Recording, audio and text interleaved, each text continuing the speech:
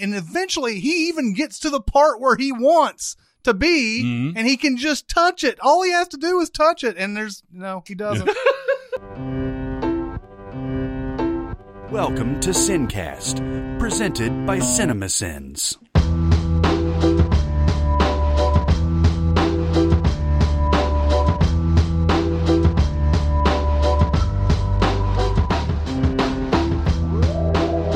This episode of Sincast is brought to you by Mubi, a curated online cinema streaming exceptional films from around the globe. Each day, Mubi introduces a new gem, and you have 1 month to watch it. From cult classics to acclaimed masterpieces, every film is hand-selected by experts. Try Mubi free for 30 days at mubi.com/cinemasins. That's mubi.com/cinemasins for your extended free trial. All right, everybody, welcome to the Sincast. This is Chris Atkinson from CinemaSins, joined as always by the voice of CinemaSins, Jeremy Scott. Yowza. And from Music Video Sins, Barrett Scher. Hi there. We are all here in this place. Yes. We are. We are. We did the pictures this past week. And everybody's like, hey, finally got to see face to the voice and all that. But there was this one girl. She was like, this is like watching the movie after reading the book. All of my illusions have been shattered. Oh, God. And I wrote, oh, no. We're trolls, and she thought we were hunks. Yeah, exactly. Sorry. Or she thought we were trolls, and we were just normal looking. Yeah, maybe so. It is weird that we took those pictures after you shaved like your entire seriously. head. I almost, especially because of the angle of the lighter, I look like 60 years old in that picture. You look fine in it. And there were a lot of people who were like, wow, I didn't know that you guys sat so far apart from each other. I'm like, it's not that far. We can touch each other if we want to. Yeah. Also, I want to tell those people I willingly choose to sit on the fold-out chair because the chair that's cushy that these guys sit on, for whatever reason, gives me swamp ass. And I don't like standing up after 2.5 hours of talking to, wet diaper feeling. I did not notice that in the picture or in any of the times we've ever done this podcast that you were sitting in that chair rather than this one. And someone wrote, why is Jeremy in the shitty chair or whatever? And I thought he was talking about this blue chair. And I was like, well, why should Jeremy be better than everybody else?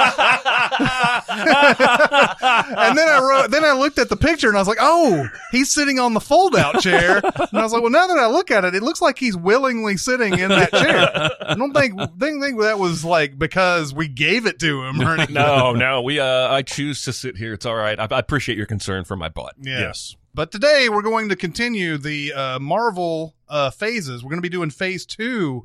Wakanda forever! Truth is, I am Iron Man. That's my secret, Cap. I'm always angry. Dance off, bro. Me and you. We know each other. He's a friend from work. I have an army. We have a Hulk. Language. I think this has generated a lot of interest in the last episode. We got a ton of comments. We got a ton of questions. We got a ton of know your wrongs. Well, sure. Nicely. Those are my favorite. But it seems like people are really interested in this, and I'm glad because we did take a deep dive into that phase 1, and we're going to do the similar thing to phase 2 and phase 3 too. Well, and I'll tell you how much other people out there know these movies more than we do. When I say I haven't seen Tony do this in forever, they'll say, well, no, he did it in this one. But I think a lot of times context is needed. I was like, I don't think I've seen him use that laser thing that he used in Iron Man 2 since he wiped them all out at the end of that movie or whatever. And then he's like, I got a lecture about he's used the laser here. But most of the time I saw he's used it, it was for repairing stuff. It wasn't for killing people. Like Spider-Man Homecoming. Yeah. And he could have used it in Age of Ultron. Like, he really needed to use it in Age of Ultron, where they were surrounded by motherfuckers. Well, the thing is, you weren't saying he hasn't used lasers. Right. You were saying that weapon at the end of Iron Man 2 is a god weapon. Yeah. It's a bend down, and everyone in the radius is going to die. Right. Yeah. And he's never used it like that No, since. he hasn't. And that's what we're sort of up against a lot of times. It's like there's some misunderstanding of what we mean sometimes when we say that. So that's why we're getting a lot of know you're wrong type stuff, is because the context of what I'm trying to talk about here is very much that context that I have never seen that since. Yeah, and it's also interesting conversations to have when somebody says, yeah, you know what, there is this.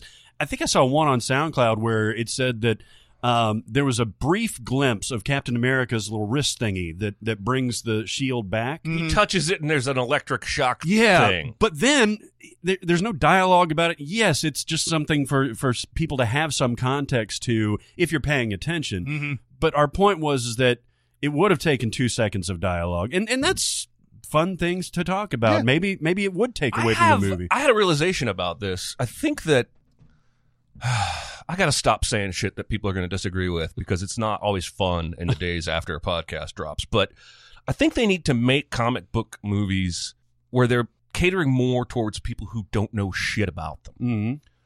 As opposed to, now granted, I think they do this in general. Mm-hmm. They do understand that the bulk of their audience doesn't know all of Iron Man's origin story, and so we need to explain X, Y, and Z. But they throw these little winks in, like that. Like there's what, a 1.5 second shot Yeah. of him touching his wrist, and it sparkles. And if you've read the comics, you probably immediately fill in the gaps. Mm-hmm. But I don't. I've never read a single Captain America comic in my life. Mm-hmm. If I even see that shot, which goes by quickly, I don't have all the knowledge. Mm-hmm. All I know is, he's got a wrist gizmo. And it's like, I rewatched Winter Soldier in between last week and this week to try and have at least one movie where I had a fresher perspective. And there's that whole fight on the boat in the beginning with like Kicker Guy, who is in the comics a villain that people know. And if you're a Captain America comic fan, that scene holds more weight for you. You know who he is. You know they fought before. There's probably dialogue in there that winks at it. But to me, he's just generic villain who kicks a lot. Mm-hmm. And it hurts the movie from my perspective because you tried to shoehorn a little fan service in there. But it doesn't work for the non-fan servicey. Does that make any sense? No, I understand. Like, Yeah. I think in general, they need to do less of that and more of... Because every one of these Marvel movies comes out and somebody's got an article like, here's all the Easter eggs Yeah, I know. for comic I know. fans. And I'm just, why do we I keep understand doing putting that? in some of those. Well, a visual Easter egg Yeah, is yeah. one thing. Yeah, yeah. But when you want to bring an obscure character comic fans will know as a villain into this movie, but then you don't give him any context for a movie viewer who doesn't read the comics, and it just ends up being boring. It's in a different universe, but it's almost like having Captain Phasma just show up at the end of Star Wars, and people who are familiar with the lore and the canon and stuff like that know exactly who Captain Phasma is. I don't fucking know. It's just a shiny suited stormtrooper. Like fans of the expanded universe, especially the novels, know that Luke went on to marry this Mara Jade character. Mm-hmm. And if they ever introduce her in the movie, they're going to do like a Benedict Cumberbatch, I Am Khan kind of womp, womp, womp. And all the people who read those books are going to be like, fucking A! And I'm going to be like, I don't care. I have not read the books. I only know that because I reread it too much. Yeah. Anyway, I don't mean to derail us. Iron Man 3? Yeah, they kicked it off with Iron Man 3, which got Shane Black as writer and director, and that's a great thing to do. But this is one of those that it has some parts of Shane Black in it, but ultimately, Marvel is in control of this and everything. Now, of all the movies that I rewatched, and everything, this one came off better than it did the last time I watched it. I'm still not going to put it up there as far as the ones they've come out with and everything. But I liked this one a little bit better just because it did seem to have sort of a down home type of feeling to it. This is where you have, the common man is helping out Tony as his suit is just destroyed and everything. This also sort of, contributes to Tony's, character as we get closer to Civil War too. In Iron Man 3, he's definitely, again, he has treated 2 people badly. They've come back to haunt him in this movie.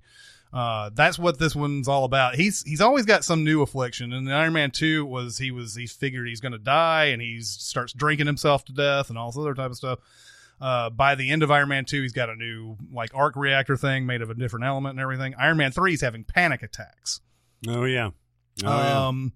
So he can't sleep. He's just making Iron Man suits the whole time. He's like all day and night, apparently. And this comes to roost later on when he calls them all out Right. and everything. But again, he's treated somebody bad, and this is Guy Pearce's character, Killian, Right. who wants Definitely not Sam Rockwell. yeah, who wanted to give him something early on at a like a New Year's Eve 2000 party or whatever, and said, "Hey," he goes, "I love your tech. Wait for me on the roof or whatever." And he ends up banging Rebecca Hall and stuff, which is what we would all do. Yeah. Hang on, Guy. And so Killian's out on the roof the whole time, and we waited out there for like hours for him and everything. And this comes back to haunt him later on. And then we have a thing called the Mandarin, who's a terrorist, and Ben Kingsley's playing in him and everything. How did that storyline play out for you the second time? The second time I liked it a little bit better. I think I did too. I watched this twice, and I think I liked it better. The main reason is that I think it is somewhat genius, although Killian doesn't exactly hide very well in this movie at all. I mean, if he wants to blame everything on the Mandarin, he does a very poor job of it. I mean, he does a good enough job in public by having this guy come out and be like a terrorist and everything. But I do like the idea of a bad guy blaming it on someone else, hiring someone else to take all of the blame when it comes to it. It just feels like a sort of a letdown. It's a total letdown. Because Ben Kingsley is playing this character. And he has been portrayed and built up, I guess, brilliantly as this super badass and this super, like, if you could imagine that character the way it's initially played all the way through, like, this would be a formidable opponent. Mm-hmm. And then it's just like, it turns into fiery dude and all that stuff. And I don't know. It's, you're right. Once you know it's coming, it's a little bit more satisfying, but I still don't like it all that much. Yeah. The main thing here is that Killian's synthesized this extremist stuff, and he's putting it into soldiers. Again, this is a Marvel staple. Putting something bad into soldiers and making them kill machines. Yes. This is something that happens all the time. This was synthesizing the thing that Rebecca Hall's character is making. She's making something that will regenerate like plant life and stuff like that. But he turns it into something where like, oh, well, we can make these super soldiers who turn into flamey shit and all that.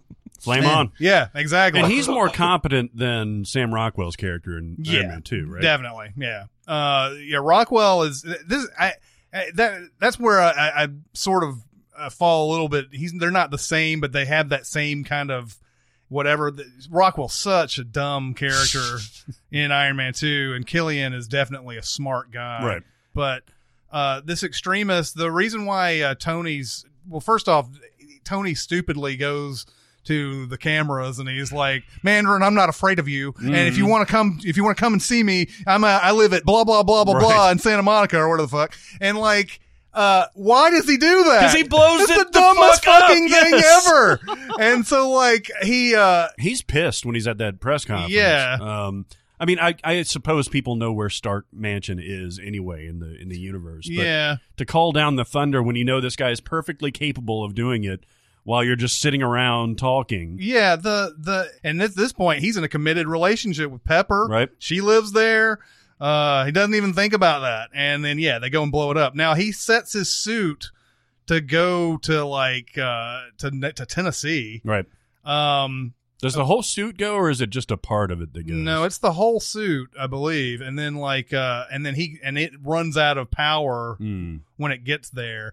And he actually knows something possibly involving this extremist has happened in Tennessee, or at least maybe somewhere close by or something. No, I think it's in that town. Yeah, no, it's in the town, but I'm just saying, like, he's already researching where this energy has gone off before, and he's much like Doc Brown in Back to the Future puts in November 5th, 1955.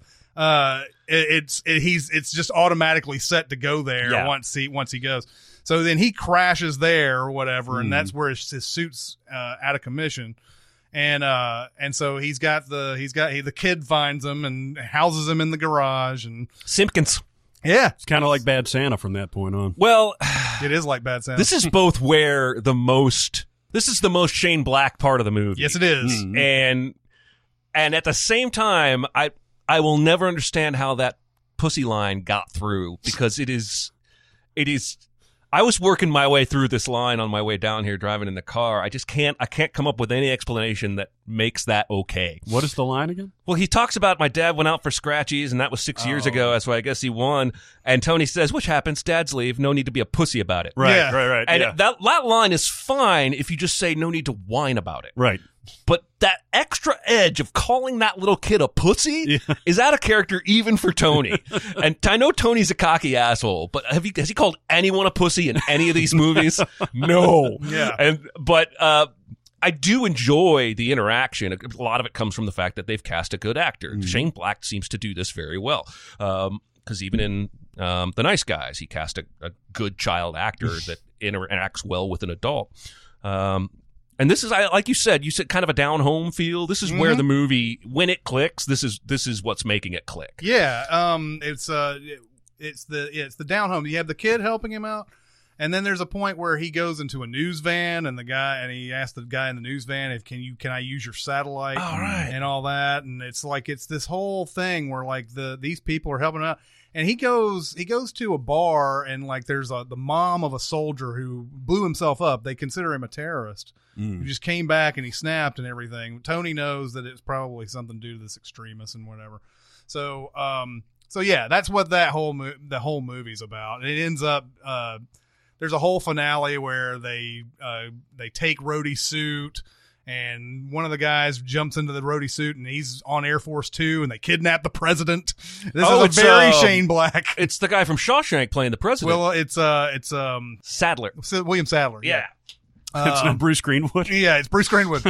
Alexander Dumbass. And there's a whole thing on a construction site at the end. Pepper Potts gets infused with the extremists towards the end. Now wait, does the movies, honestly, do they ever explain? Does that go away? Yes. They take it out of her? There's a point at the end where they say, we're going to find something to help you out. Oh, that's a missed opportunity. Yeah, it really is. They could have gotten Gwyneth Paltrow more involved. It's just like we said with Natalie Portman. Yeah. Because in the comics, that character's actually Thor now. Who? Jane. Jane is? Yeah. Really? Yeah. Jesus well, Christ. and that's one of those things too. Like, yeah, you finally gave one of the female characters something to do, and then you're just going to take it away. Like, you couldn't just make that where, like, well, she's got the extremist, but she's got the good kind of extremist. Yeah. Or couldn't you have somehow stuck Black Widow in there and given her the extremist so she'd be more useful in future movies? That would be awesome. I mean, what I remember about this movie, and a positive, is that scene when Tony's prisoner and his suit gets to him one piece at a time. Yeah. And he has to sort of, it's one of my favorite things about the movie, and one of the only things that brought me joy about the movie, is he has to figure out how to fight and escape, like, with parts of his suit at a time. Yeah. I've only got one hand blaster, or I've only got one leg thing. Right. And that whole sequence is delightful. That's the other part of what I was talking about with the whole, like, down home type of thing. Even he is a common man in this movie. Yeah. And so, like, yeah, that calling the suit thing is a pretty funny scene because he's like chained up. Yeah. And he keeps telling the bad guys, like, all right, this is your last chance or whatever. And the bad guys are just sitting there with guns like, oh, okay, whatever. But then, yeah, finally, by the way, these parts are coming from freaking Tennessee to like Miami, by the way, and finding their way smashing through to where Tony is and everything. But yeah, I did end up liking this a lot better. I used to consider this the worst one.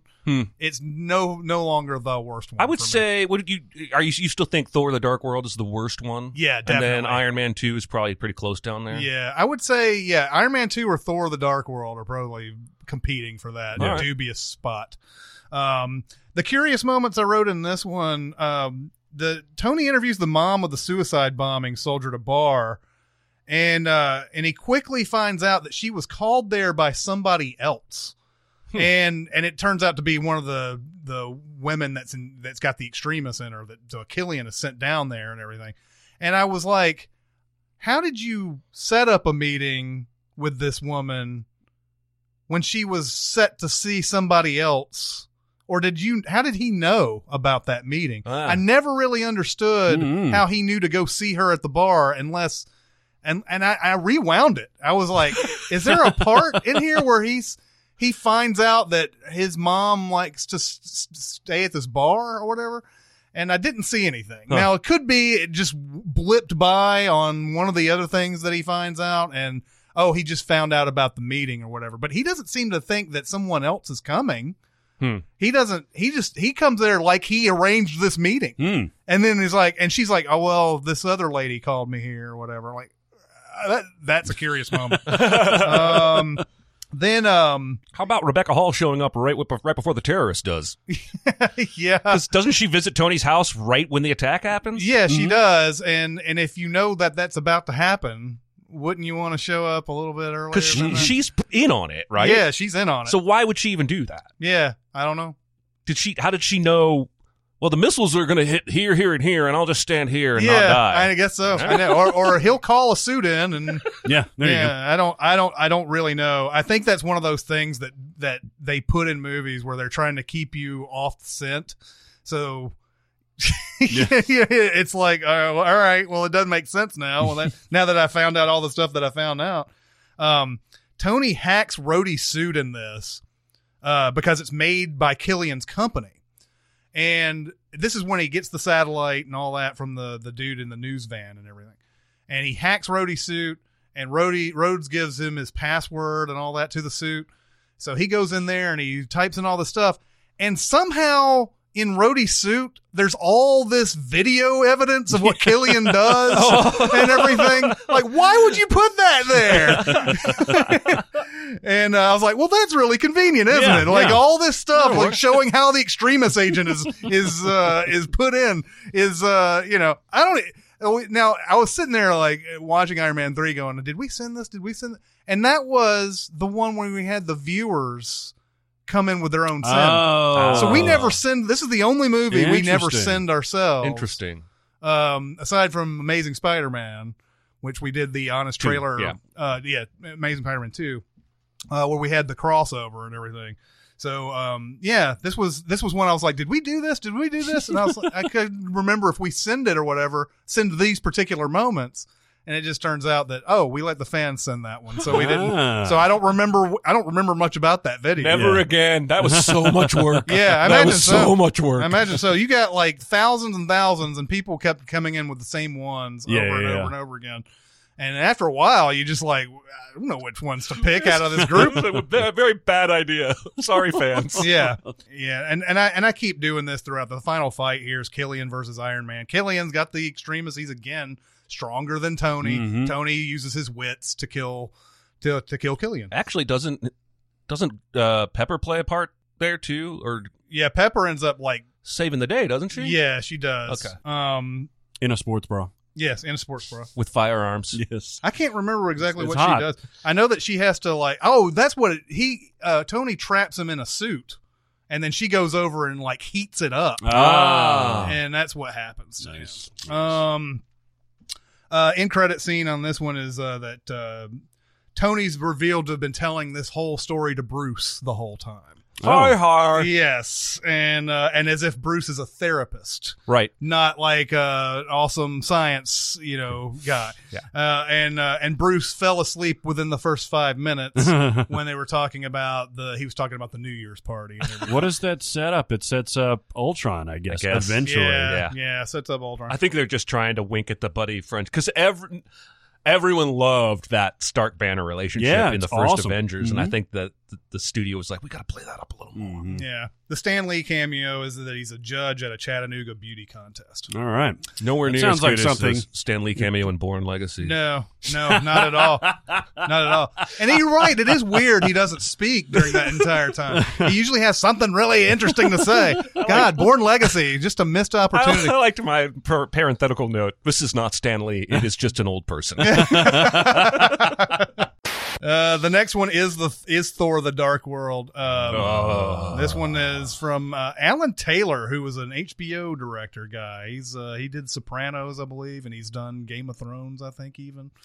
It just goes to show that a TV director doesn't always mean going to translate. Yeah, I saw this when it came out. Mm-hmm. For all of these Marvel movies, I enjoy on some level, and I remember a lot about on some level. For whatever reason, I remember nothing about this movie. It being like hard to look at. Like there's just too much going on. It was dark, as the title says. Yep. And I don't remember really anything enjoyable coming out of this movie. I'm sure there is something. The villain's Mistopheles. What's his name? It's Malekith. Malekith. Yeah. There you go. I like Played, of course, by Christopher Eccleston. Christopher Eccleston is one of the few people that you can bury under makeup, and you can still know it's Christopher Eccleston. It's he and Ron Perlman, basically. Yeah, pretty much. Like, there's no hiding it. As soon as he starts talking, I'm like, there's Christopher fucking Eccleston, as I live and breathe.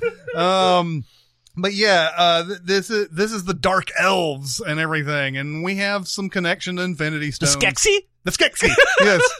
This is the first. Now they still haven't quite mentioned them as stones yet. This one, the power is Aether or whatever, and I'm trying to remember what the Aether is. God, what is that? Eventually, from what stone is that? Can we look that up? Isn't it red? It's red. Yes. Reality Stone. It's the Reality Stone. Yes. I was right. Yes. The one that nobody First suggested. try. But yeah, this is the Dark Elves had this Aether as their power, and eventually the Aether will become the Reality Stone. Oh yeah. Okay, so just like all these dumbasses who try to attack and be evil and shit, they're killed by Odin. Yes. And 5,000 years ago, and this Aether or whatever just I don't know, goes up into fucking space or something. I don't know what happens to it. Aether goes into the ether. That's right. You know, it really would be cool. I would watch a flashback Odin movie.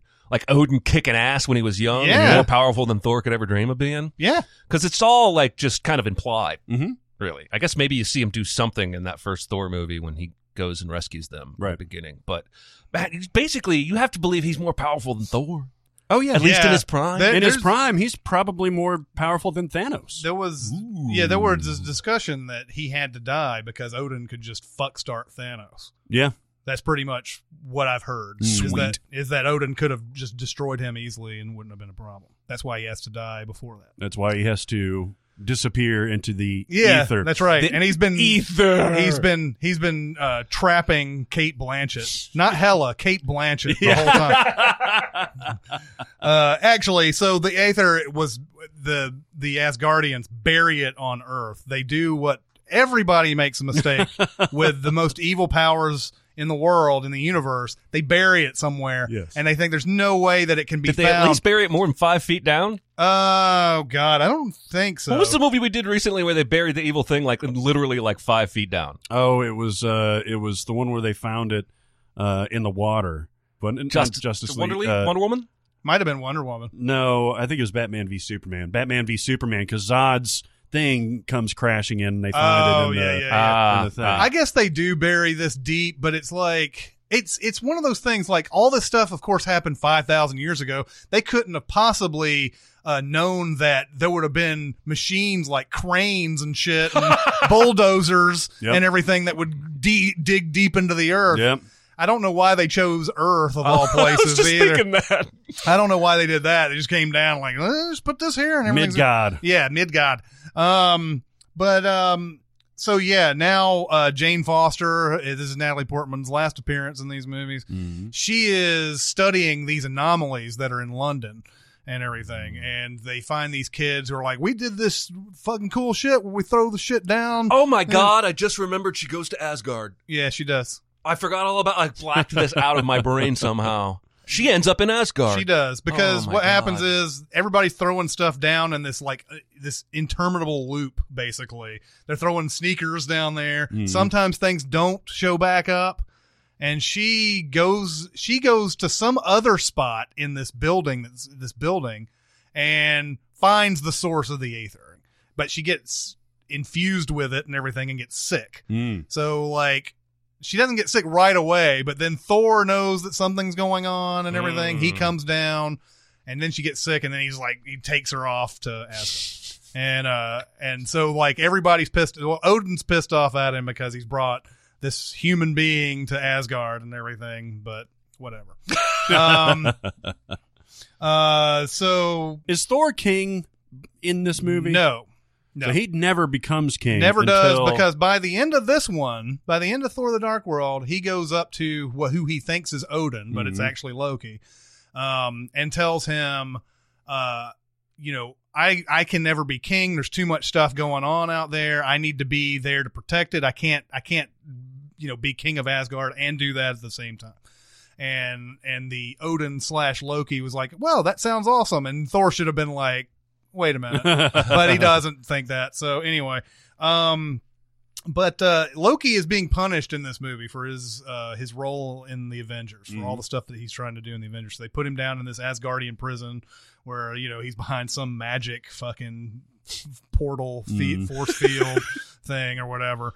And the Dark Elves can sort of sense where all this power is and everything. They know that the ether is in Asgard. I don't think they know it's in Natalie Portman at this point, but they do know it's there. So they send the main guy Malekith sends some of his henchmen down to Asgard to find this stuff and bring it back to him. So there's a big battle on Asgard. They bring all their ships out there and everything. Another Dark Knight type of scenario where the henchman guy gets imprisoned and then breaks out of prison, takes all these other people with him, and they lead this assault on Asgard. Yeah. And they fail the first time that they try to do it. There's a whole bunch of stuff with Renee Russo, and I can't remember her character. I forgot she was in that movie. Yeah, there's a whole thing where they're... I'm glad I'm not the only one that's forgotten. I need to see a therapist to get this movie back out of the recesses of my brain. The main bad guy comes in, and she and him like have this fight, and Jane is like an illusion or whatever. They think they know where Jane is, but she's being projected essentially.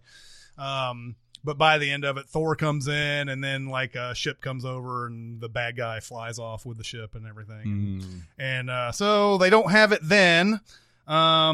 This is a fucking terrible movie. Yeah, it's bad. It's bad.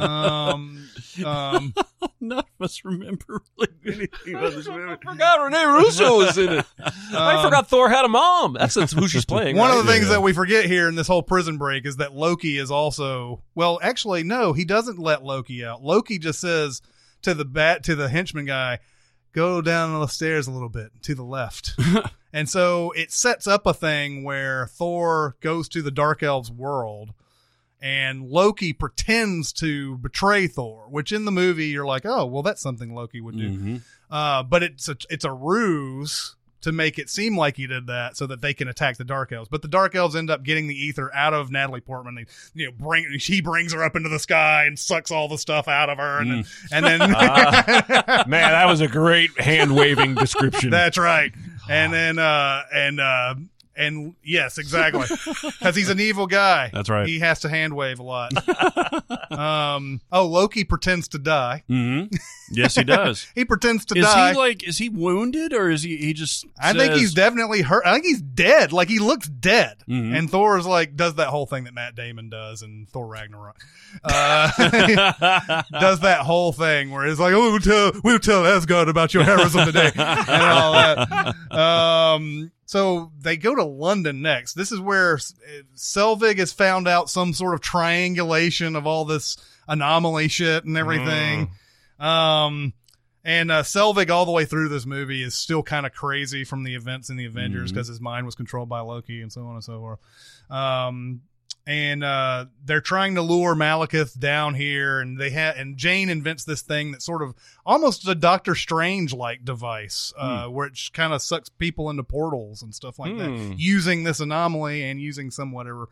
It looks like, I don't know, it looks like a tripod, taped together with some, I don't know what the fuck it is. It's one of those where you're like, I don't care, just get on with it. You've made a thing. I get it. And so it ends up being a portal, and the portal sends Malekith to another world where Thor ends up, what does he do? It says something that this is like by far the most number of times you've had to check your notes to even remember what happens in the movie. Yeah. I think that says something. He ends up sending all these pieces of Malekith's body through all these portals. Oh, that's how he ends up yeah. winning. I actually do kind of remember. Yeah. Yep. there's even a point where they're going to all these. I think there's a planetary alignment thing going on too at the same time. So like these portals go to all these different worlds. They even go to Jotunheim where the frost giants are and all that. That's where there's some creature, the creature from the first Thor, that Thor really, like, he destroys one of these creatures in the first Thor, but there's another one that shows up in this one. That one ends up going through a portal. Now here's something that's never been explained. He ends up going through a portal and he's on Earth and he's in an end credit scene. This creature from Jotunheim's running around London. and that's like an amusing scene, but what happened to that fucker? I think what this speaks to is that there's so many different worlds and different locations in space and shit like that. And it's so free range when you come to Thor and being a celestial story. You have to keep the story simple for it to work, which is why Ragnarok works so well. It was on 1, 2, 3 locations, basically. Yeah. Thor was basically on 2 locations. And those are much better movies because you have to ground this instead of just letting it all over the place, which is why it's hard to even keep up with what happened in this movie. There's so much shit. And there's another thing they throw into this movie is that, of course, Loki had to have knowledge of other portals on Asgard that took you to other places, because it doesn't make sense that in the first Thor he was able to invite these frost giants into Asgard by using the Bifrost, with Heimdall sitting there keeping guard and everything. And there's another portal now. They don't even need the Bifrost to go places. And it's the scene where they fly that ship through the mountain and they end up exactly where they need to be by flying through this thing. That's another thing I don't understand. Like, it's just, they fly through this mountain. Okay, it's a portal too, but it just happens to be the Dark Elves place. Okay. Are there other places too that they could have gone, but they did? I don't know. I don't think they've even used anything like that since. There hasn't even been anything.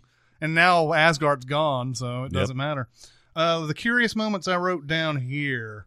The whole movie. Yeah. The whole goddamn thing. Well, here's one thing that they really do a bad job with as far as Thor's friends, who are a big part of the first one. Mm-hmm. In the second one, they help him out in this too. But they've sort of been reduced, and by Ragnarok, they don't give a fuck about them. They just kill them like willy-nilly. Like, who cares? Who cares? These guys weren't important to Thor. Thor doesn't even shed a tear for those guys. No, he doesn't even mention them later on. Yeah, but he's actually in Infinity War lists off all the shit he's had to endure and never once mentions those friends. Yeah, exactly.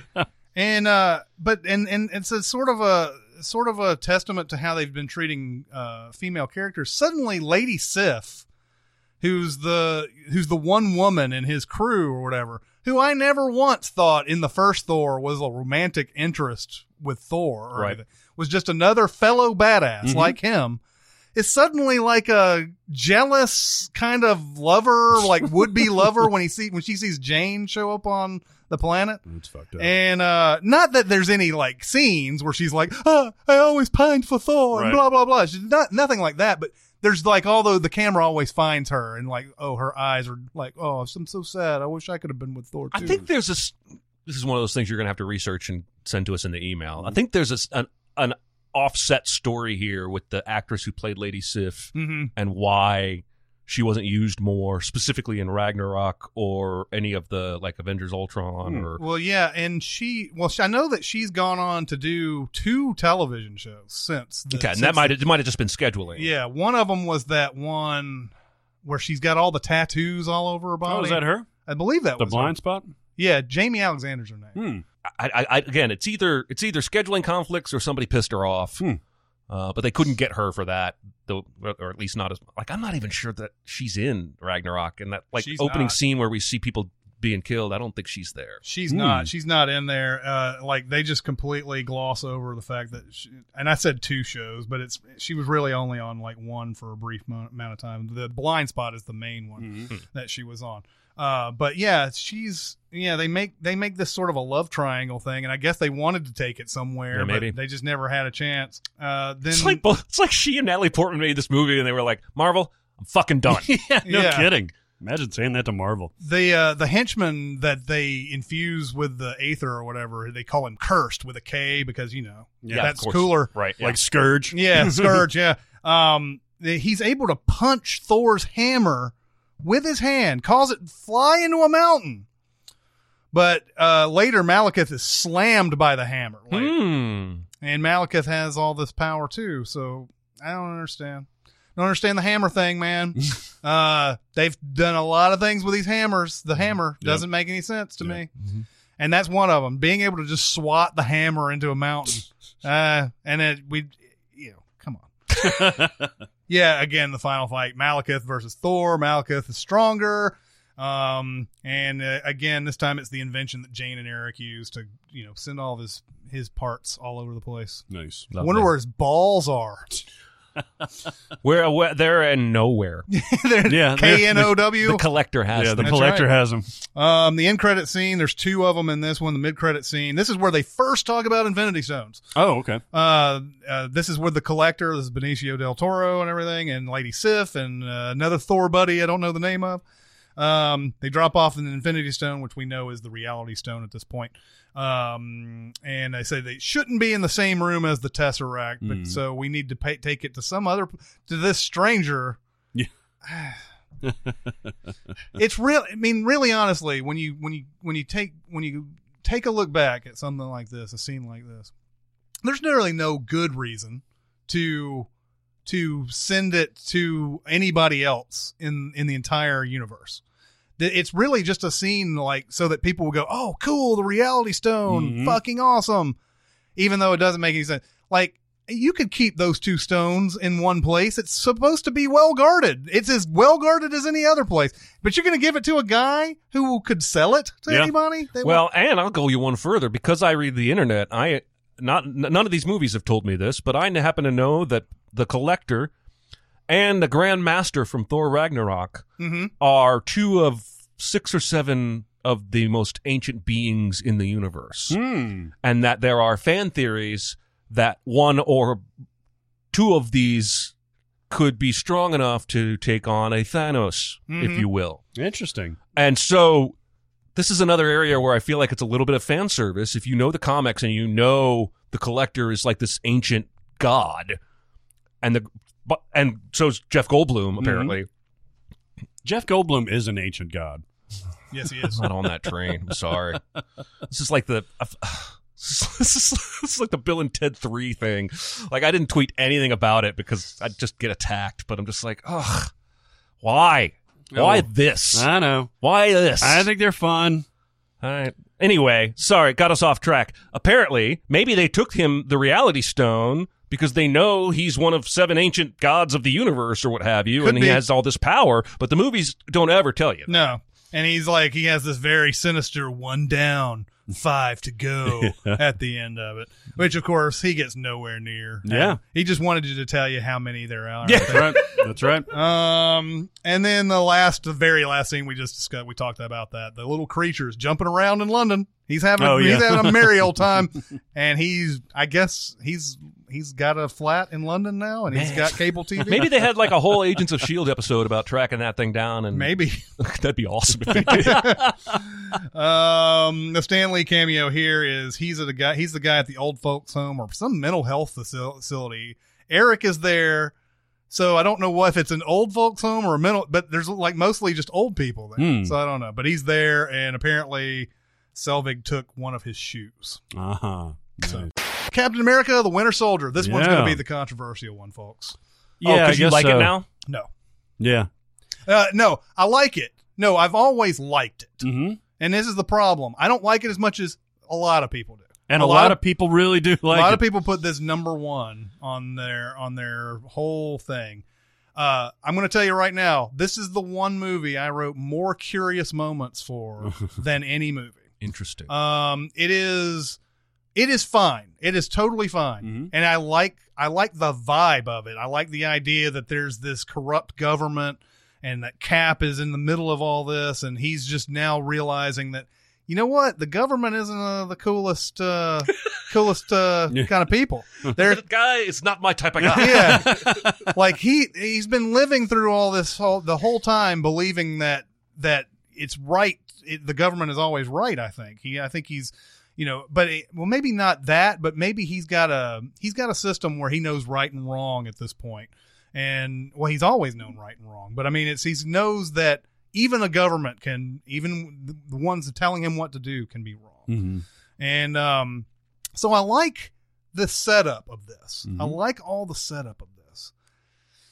Oh my God, there's so many things about this movie though. I was so excited to see this movie. Yeah, Man. What did you think about it the next time? Well, I think you mean the second time I watched it? When did you last see it? Probably about a year ago. Oh, it was a year ago. Okay. When it came out, I was super anticipating it, and I enjoyed it. Mm-hmm. As I was walking out, I was like, okay, like, why do I feel a little bit disappointed? I think I actually texted Chris, and I was like, so was that underwhelming at all? Yeah. And it surprised me because I did enjoy it at the time. I enjoyed it the second time I watched it.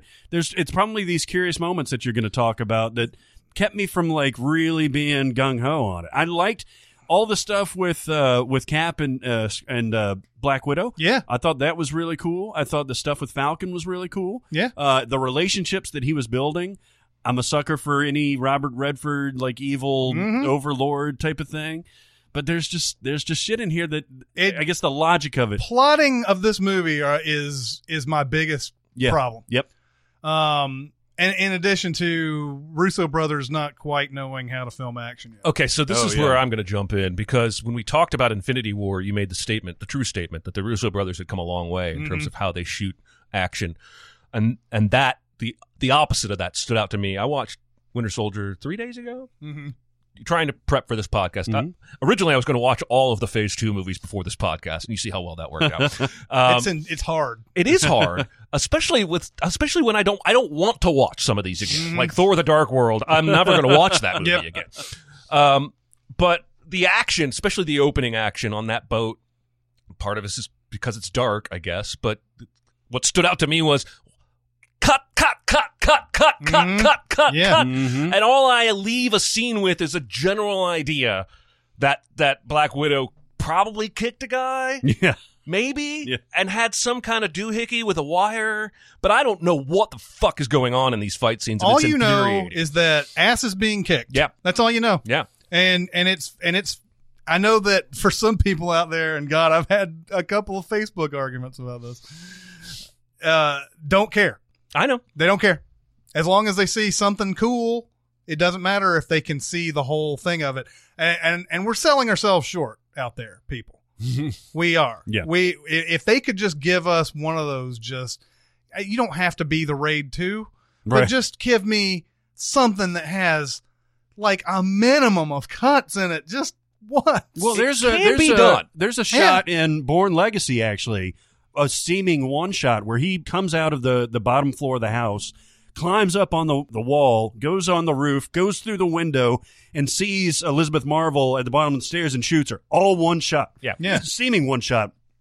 And if you can do that in something like the Bourne Legacy, you should be able to do it in these MCU movies. Well, yeah, and that's, again, I think, man, come a long way. Mm-hmm. They've come a long way, and I've come a long way in my appreciation of their work and what they might do down the road. But we have to remember, at this point in time, their background was largely television. Mm-hmm. Their background was like Arrested Development. Oh, that's right. And so, I mean, didn't see a lot of fight scenes in Arrested Development. Nope. And so there's a learning curve, and I think I'm maybe the biggest like offender in the world, but I think we're too quick to decide that someone can or can't shoot action, or can or can't shoot, comedy, whatever, horror, whatever it may be, just because they haven't learned it yet. They haven't gone along. You see somebody like Michael Bay, and I don't see any evolution in terms of how he wants to.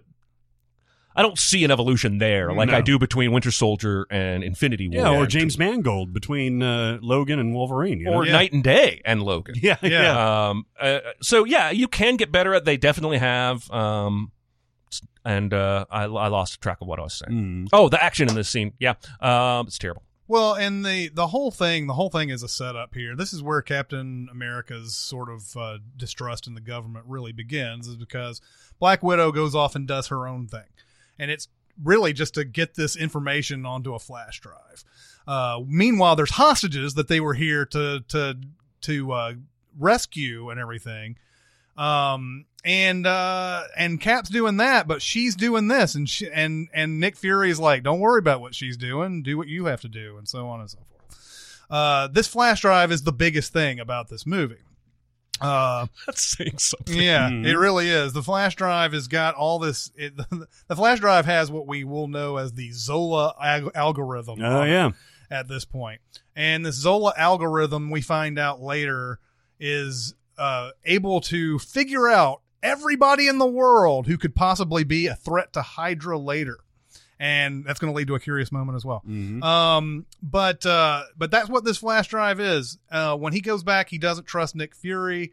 Nick Fury's like, I only need to tell you what you need to know so that you can focus on your one mission while the other. So how can I focus on this one mission when you got another person doing another mission that you didn't tell me about, and so on and so forth. And so we find out sort of throughout this movie that Hydra has been sort of infiltrating every system of government throughout this whole thing. And Cap doesn't quite trust anybody at this point. In fact, he's got the flash drive when he's about to go see Redford. And he puts the flash drive in a vending machine. Yeah. Behind a whole bunch of bubble gum. I still want to know how this happened. See, he sees somebody stocking the vending machine. Does he go to that guy and go, "Hey man, I'm Cap America. Could you put this in here?" Or does he say, "Hey, could you keep that open? You can trust me, right? Yeah. I'll put this, Do me a solid. do me a solid." Exactly. He puts it behind all this bubble gum. There's 5 sticks of gum. And this is a place where I think people notice things like a fucking flash drive sticking behind bubble gum. And, but he puts it there because I think he realizes that if he does somehow get caught or like arrested when he goes to talk to Redford, he doesn't have that on him, and that he can tell somebody like Black Widow later where it is. Of course, Black Widow finds it immediately. Yeah. She shows up to him just casually blowing gum, blowing bubbles and stuff. And like, it's like, okay, that drives me crazy watching him put that important of a flash drive in the vending machine. Isn't it a hospital? Yeah, it's it's at the Hydra headquarters, right? I don't. Isn't it outside? Well, it's just before. It might be at the hospital. I'm not sure, but I thought it was just before he goes to talk. Okay, maybe to Rev. It could be a hospital. I don't know. Is this the movie where they attacked Fury and he's like out cold and they think he's dead? Yes. Okay, so it's wherever Fury is, which might be Hydra, or a SHIELD station, or it might be. I guess I always played. And I may have been saying Hydra a whole bunch, but it's SHIELD, which is no different from Hydra at this point. Where we go from here? Well, what about the Winter Soldier? Yeah, the Winter Soldier in this whole thing comes in, and this is where he attacks Fury, because they know that Fury knows something. Mm-hmm. He's got a flash drive that they want, but Fury, we've gone ahead of ourselves. Fury ends up giving the flash drive to Cap before he supposedly dies and everything. But yeah, they think he knows something. Fury's like, "I'm not going to give you anything," or he says, "I don't know anything." But they know he does, so they go and attack his like Range Rover or whatever the fuck it is, and Winter Soldier ends up being one of them, one of the people who tries to kill him, and we know that's Bucky now, and so on and so forth. There's a point where he like burns a hole through the Range Rover and then goes down with a tiny lightsaber thing, which apparently they introduced in Agents of S.H.I.E.L.D., and we send it anyway because we don't give a fuck about what TV shows say. Yeah. But he burned a hole through this thing, and he goes down the hole, and this might be in the curious moments, I'm not sure, but Bucky, Winter Soldier, goes over to the hole and goes, "Well, guess he's escaped." He fucking looks at that hole and pieces out. Yeah, he escaped. But this happens on the reverse in the same movie when Cap is chasing Bucky, and Bucky jumps off the roof, and Cap runs to the edge of the roof and is like, "Well, I can't make that jump. There's no way I can continue my pursuit. I guess I'm done." When in the beginning of the movie, he jumps out of the goddamn plane without a parachute. Yeah. And it's actually a pretty fun moment. One of the things I wanted to comment about this movie is this is the movie where they took fun away from Captain America because they saddled him with all this Bucky baggage. And then from here on out, he's just dour. And then I get that that's intentional. He's going on that. But I don't know that the MCU gave us enough fun Cap. Yeah. Because in the beginning of Winter Soldier, he's fun as balls. Yeah. And the only time we've really seen him was the first Avenger. That's set in the past, except for the very end. And he only gets a few minutes to be fun. And this basically the running around with Falcon and then on the boat raid. Right. And from then on, he's got to be serious all the time, and it's just kind of sad because Fun Cap is awesome. Yeah. And even everybody else gets to be fun. Thor got a whole movie of fun called Yeah. Ragnarok, but they just put Cap on this path to sadness. Even in those car riding moments when he's with Scarlett Johansson, you could tell he's starting to open up a little bit, and it's good banter. And then he gets just kind of this downward spiral after the. Yeah. I blame Bucky. Yeah, I blame Bucky too, that motherfucker. Yeah. So they end up after Fury is attacked, and after Fury ends up giving Cap the flash drive, and after Cap goes to talk to Redford at the SHIELD headquarters and everything, and then he almost gets arrested, and then there's another whole big thing. They finally go to wherever this flash drive can be plugged in. It's they research or whatever. This is like an old SHIELD, old bunker, old It's in SHIELD. Azerbaijan. Yes. Is that where it is? No, I just wanted to pick an obscure name. It's someplace, obscure. Probably like England or something. But no, they go to some bunker that SHIELD used to operate and everything, and they plug in the flash drive, and they find out that Zola is still alive in computer form. Digitally. Yeah. It's like that Johnny Depp movie, Transcendence. I was just going to make that reference. Have you ever seen that movie? No. That movie is balls in What a is bad it? way. Isn't it the guy that works with Nolan? He directed that. Maybe. It wasn't Jonathan Nolan, but it was Transcendence. Transcendence. Yeah, Yeah. I never saw that. That movie's bonkers. And not It's in not a good one? Not fun. It's not even fun, bad fun. It's just bad. They've kept Zola's brain inside these millions of early 1950s IBM computers or whatever the hell it is, and so he assures them essentially, you are talking to the Zola. I just don't have my body anymore. Zola then proceeds to tell them every fucking thing. Yeah, man. About I've got you. Yeah, but this is all a diversion. Because there's missiles coming. Mm-hmm. But here, by the way, here's a bunch of information that's really useful to you later on. These bombs are coming, and I know you're Captain America and you've survived things like this before, but I really, really wanted to and I actually want to tell you that there's missiles coming. Like, if he just didn't say there were missiles Exactly. coming. They'd just be standing there. They're fueling their missiles! We don't have time to fuck around! It's Wally Pfister, by the way. It that is did, Transcendence. Nice. Every bit, I think this is the quintessential bad guy monologuing, right? Yes. Like, there's no good reason for him to tell them the information. There's no good reason for him to tell them that missiles are coming. And if he'd just shut the fuck up, they'd be dead. Yeah, all he has to do is sit there and regale Cap with a whole bunch of just interesting information and something, and then suddenly, boom! Yeah. Yep. Or just tell him shit he doesn't know about Bucky, like where his birthmark is. And And this will. I'm going to go ahead and say this is a curious moment for Civil War later. There is the briefest. Oh my God! It's like a fragment of a second of how Howard Stark dies and his wife die, and that is the basis for Cap knowing how Tony's dad died. Is seeing that one fragment wow. show up that none of us could possibly see during the middle of all this exposition dump. That becomes the basis for the big fucking battle at the end of Civil War. Yep. So yeah, after that, the Winter Soldier is tasked to kill Cap and Black Widow and all these people and everything, but they find Maria Hill. Actually, there's a big battle. They could kill Cap there, but they're like, there's helicopters around, like media helicopters. Oh yeah, that's right. So it's the guy. God, I can't remember his name. Frank Grillo. Frank Grillo, yeah. Who takes them into a van, and they're gonna drive them off somewhere and kill them.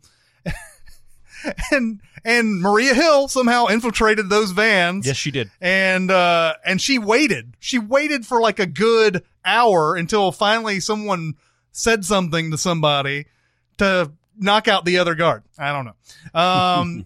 They escape through there, and then they find another like sort of. They find where they've been housing Fury this whole time. Fury is alive.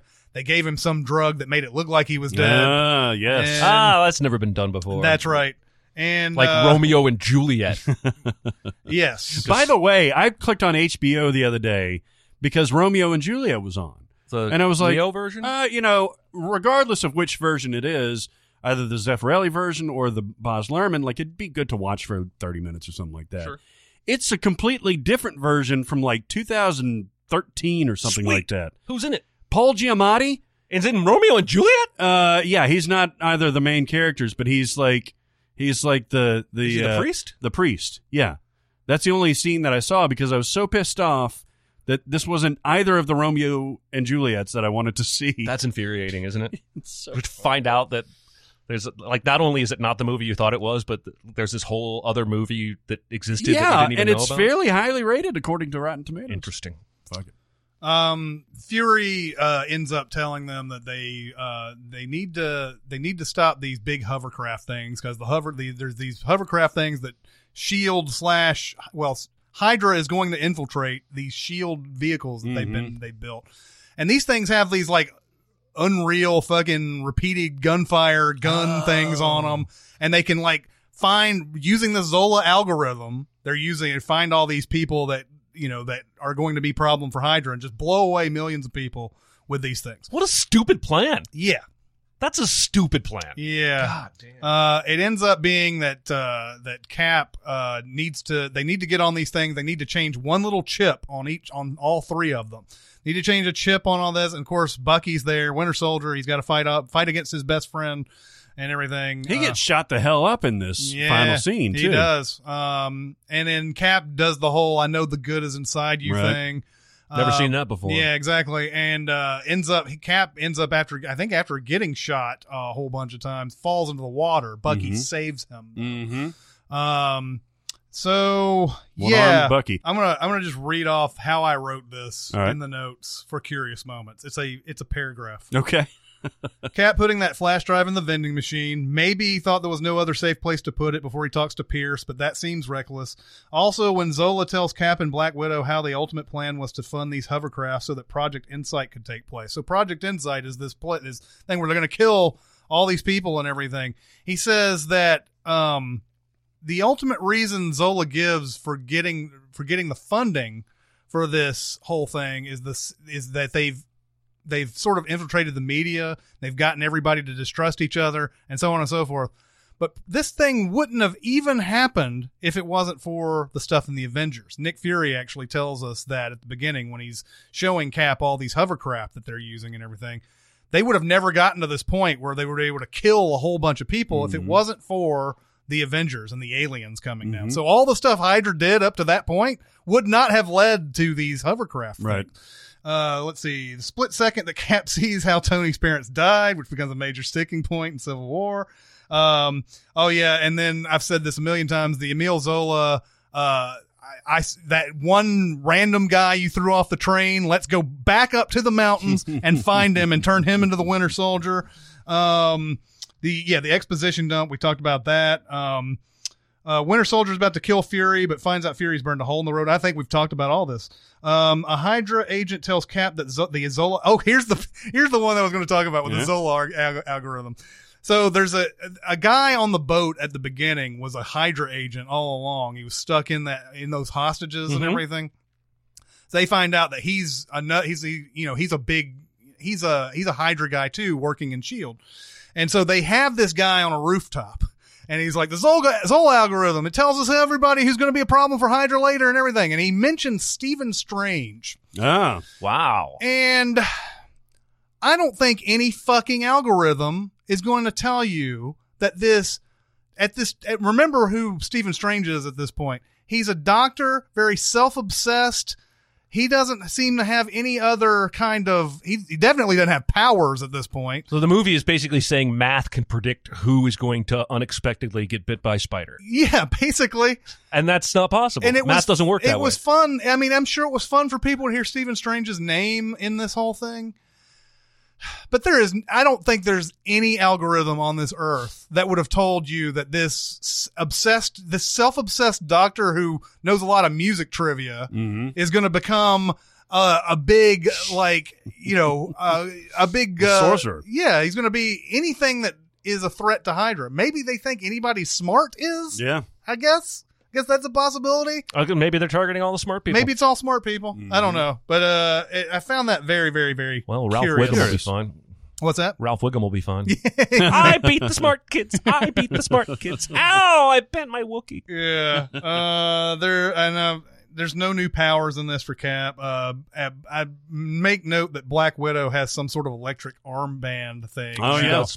I wanted to make a note that in the opening fight with Kiki Guy, who I don't think I'm ever going to call him anything other than Kiki Guy, we have one of these moments of fisticuffs because they fight for a little bit, and then Kiki Guy says, "Thought you were more than just a shield."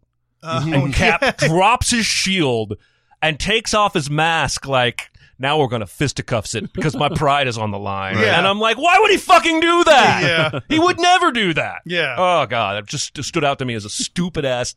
Why do they keep writing characters to do this? I don't know. Oh, he's got a shield. He's going to take him out too easy. That's how it should be. Let's not forget also that in there's a big huge final battle here where it's like Cap's up in the hovercraft and then there's Black Widow is in the SHIELD headquarters and you don't know she's in the SHIELD headquarters until she pulls off her Mission Impossible mask. Yeah. Because she's Robert Redford, right? She's one of the other people that were a hologram earlier. Yeah. And they're there in person they're now. about to toast to the end of hundreds of thousands of people. Something like that. And so like, yeah, that's something that seems like could have been useful. They could have used later on those Mission Impossible, like very like realistic masks. Like that. It's even better than Mission Impossible's mask because it's like a digital, like, you can't even, there's no way to tell. And we haven't seen that since. Man, I think Hydra, if they had that good of an algorithm, they should have just been biding their time waiting for Thanos. Yeah. Right? Yeah. Like, why bother taking on your enemies and shooting hundreds of thousands of people if in a few years an alien god is going to come down to Earth and try and do the same thing? Yeah. I don't know. Maybe they didn't know about Thanos. But I'm saying their algorithm, if it could predict Dr. Stephen Strange would be a sorcerer, it should have goddamn predicted Thanos. It probably should have. If it's that good, for sure. So the end credit scene here, there's a mid credit scene that shows that Hydra has Loki's scepter and therefore an Infinity Stone. Also shows it's been housing Scarlet Witch and Quicksilver. All right, I forgot about that. And they have also been created through the synthesization of the Mind Stone. So a lot of the stuff with the Mind Stone keeps coming. The Mind Stone is probably the most used of all the things. Although I don't know if I'll ever understand why the Mind Stone gives her mind powers, but it makes him super fast. Yeah, I don't either. I don't think that makes any sense whatsoever. But yeah, we see them. They're behind these little glass things or whatever, and you're like, oh, it's Elizabeth Olsen. Yeah. And holy shit, and Olsen. Yeah. Then the very end credit scene is Bucky at the Smithsonian seeing his own little display. The Stan Lee cameo. He's a guard at the Smithsonian because Cap loses his uniform, so he goes to the Smithsonian and steals the old one after having gone through his own exhibit, right? Yeah. I think why does he even have to have a uniform? Why can't he fight in jeans and a white T-shirt? I don't know. It's like the uniform is just cloth, right? Yeah. I'm being serious here. I'm not trying to be funny. He's not the captain of uniforms. Yeah.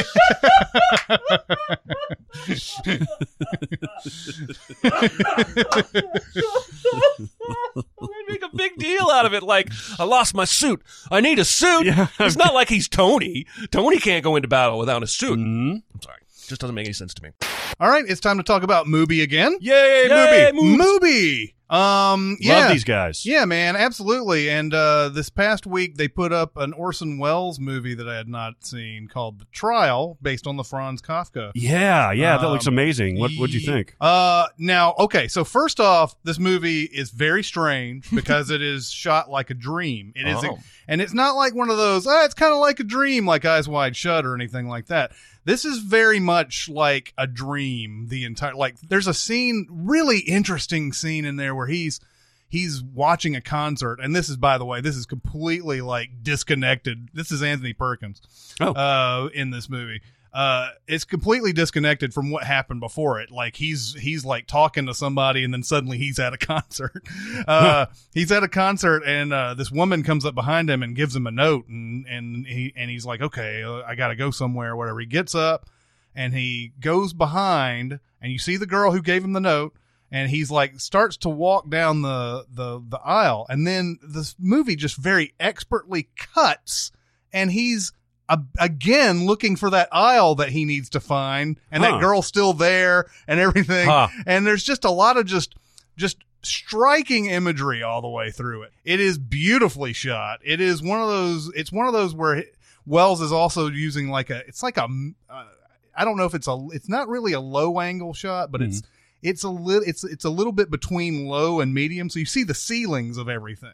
And like it's just the way everything is shot is just kind of like, whoa, okay, it really puts you in this sort of weird dreamlike, state, and the continuity is really just an interesting part of it. Oh, God, that guy was such a freaking genius, man. Yeah, and that's what you get through this whole thing. He primes you up for it at the very beginning. He tells you there's apparently and I've never read The Trial before, but there's a sort of a fable or something that's in it where a guy goes to a guard. He's looking for the law.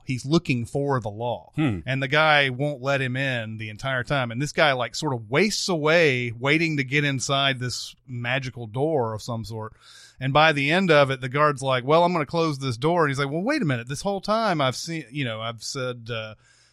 this whole time I've never seen anybody else come up here. He's like, well, this door was always meant for you. You were the only one who could go through it. And then he closes the door. And he's like in Orson Welles is the narrator at the beginning and everything. He's like, some people may say that the narrative structure of this is like a dream. And so like everything after that is like a dream. Anthony Perkins going through he's accosted by some detective who tells him, you're under arrest. What am I under arrest for? They never say. Say. And so he keeps running in all these women. It's funny, like these women who are there to help him, but like almost every woman that's in this dream wants to have sex with him. Every single one of them. Yeah. Sounds like one of my dreams. Yeah, exactly. It's crazy, man. Like you think about Orson Welles and you think about Citizen Kane and The Third Man and stuff like that, and it's like a great director that you probably wouldn't access this movie, unless you really, really went out of your way to find it. Now, The Third Man is Carol Reed. He was in the movie. He was in the movie. Right. Yeah, No, I'm talking about movies that you associate with Orson Welles. This is not one that I've even heard of, but it's something that I really want to watch. Yeah, this was 1962. It was right after Psycho for Anthony Perkins. Before Psycho 2? Yeah, before Psycho 2. I've been on. They've got 2 new promotions that are coming out. One is called The Art of the Real. So they're doing these like really well done documentaries, and one of them takes place in Brazil. Similar type of neighborhood is in City of God. And it's about these 2 women that are just trying to get by, trying to do something with themselves in the slums of this Brazilian town. And it's raw and it's at times joyful, and this it's not a performance because it's a documentary, but the way these 2 women in particular come off on camera is striking. What was this one called? It's called Baronessa. Okay. And it's really amazing. I definitely would recommend this. And then the next one that they're going to go into is a Cannes, as in Cannes Film Festival type of lineup. So it's going to be a lot of European directors, a lot of European films. And I cannot wait to watch it. One of them, I guess it's a spoiler, is a movie that I have seen that is gorgeous. Blue is the warmest color. Oh, yeah. I think that had some traction here it did. For various reasons. It's kind of got some controversy attached now, too. It does, yeah. But it is a gorgeous movie to watch. Yeah, it's beautiful looking. But knowing a little bit of the backstory, one or both of the actresses have come out since and said that it wasn't exactly the friendliest set or environment for women. Yeah. But that movie, there's obviously a lot of sexual intrigue to go watch that movie and everything. But what I came out of it going was, man, that was really good. Yeah. It's like something that every once in a while a movie like that comes out and you're like, okay, you just wanted to show us some naked girls or whatever. This one was really well done. Yeah, and really well acted. The Adele yeah. You mean sometimes they make movies just with nudity just to titillate? Yeah, I know. It's so weird sometimes, man. Wow. They don't have the art in mind. They're in it for the money, not the science. Well, not every movie on Mubi has a lot of nudity, but there is some. There is some that has. Not every movie has Anthony Perkins, right? But there are some. So if you want to watch this wonderful, wonderful content with all the stuff that's coming up, with all the stuff that's on there now, go to Mubi.com/CinemaSins. It's MUBI.com/CinemaSins. You get 30 free days. It's a 30-day free trial. Yeah, and it'll show you. It's designed to show you stuff that you wouldn't stumble across on your own if you want to sort of take your filmography to the next level in terms of as a viewer. And you're going to get 60 different options during that 30-day trial. I don't see any risk. There's no catch. No, you're going to love it. I'm not trying to fool you. Yeah, we like movies, and so does Mubi. They love movies. They love movies so much so that they're at the Cannes Film Festival right now. Yeah, that's kind of awesome. Yeah, some of them are. Some of them had to stay and hold down the fort. Oh. But yeah, they're completely into it. So we trust them. We can't recommend it enough. Yeah. So Mubi.com/CinemaSins. The next one is Guardians of the Galaxy. Yeah. And I think this is where Marvel movies start almost always becoming a sure thing, like like good, and just almost, even if you don't like it as much as everybody else, it's almost always solid. It's because this is where they made the departure completely from DC, because they made it funny. From Marvel. No, from DC. From DC, because they made it funny.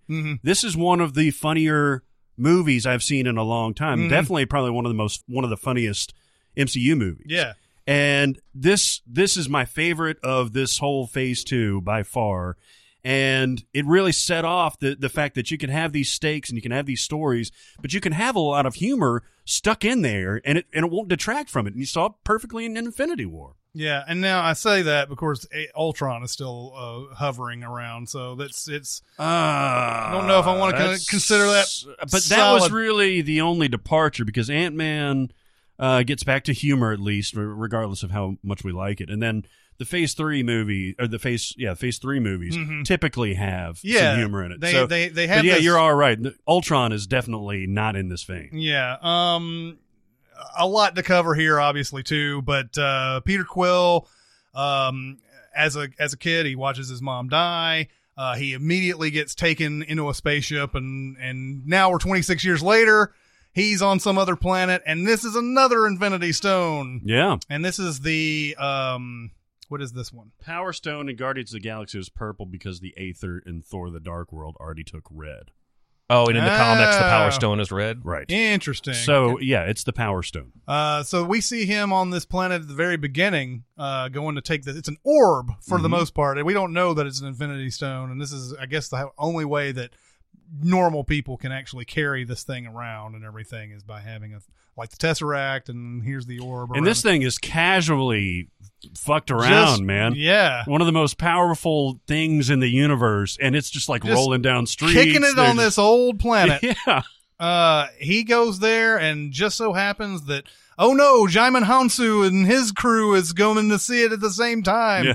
I don't know how that happens, but anyway, he ends up getting away from them and flying off, and And a very cool opening sequence, by the way. I loved this.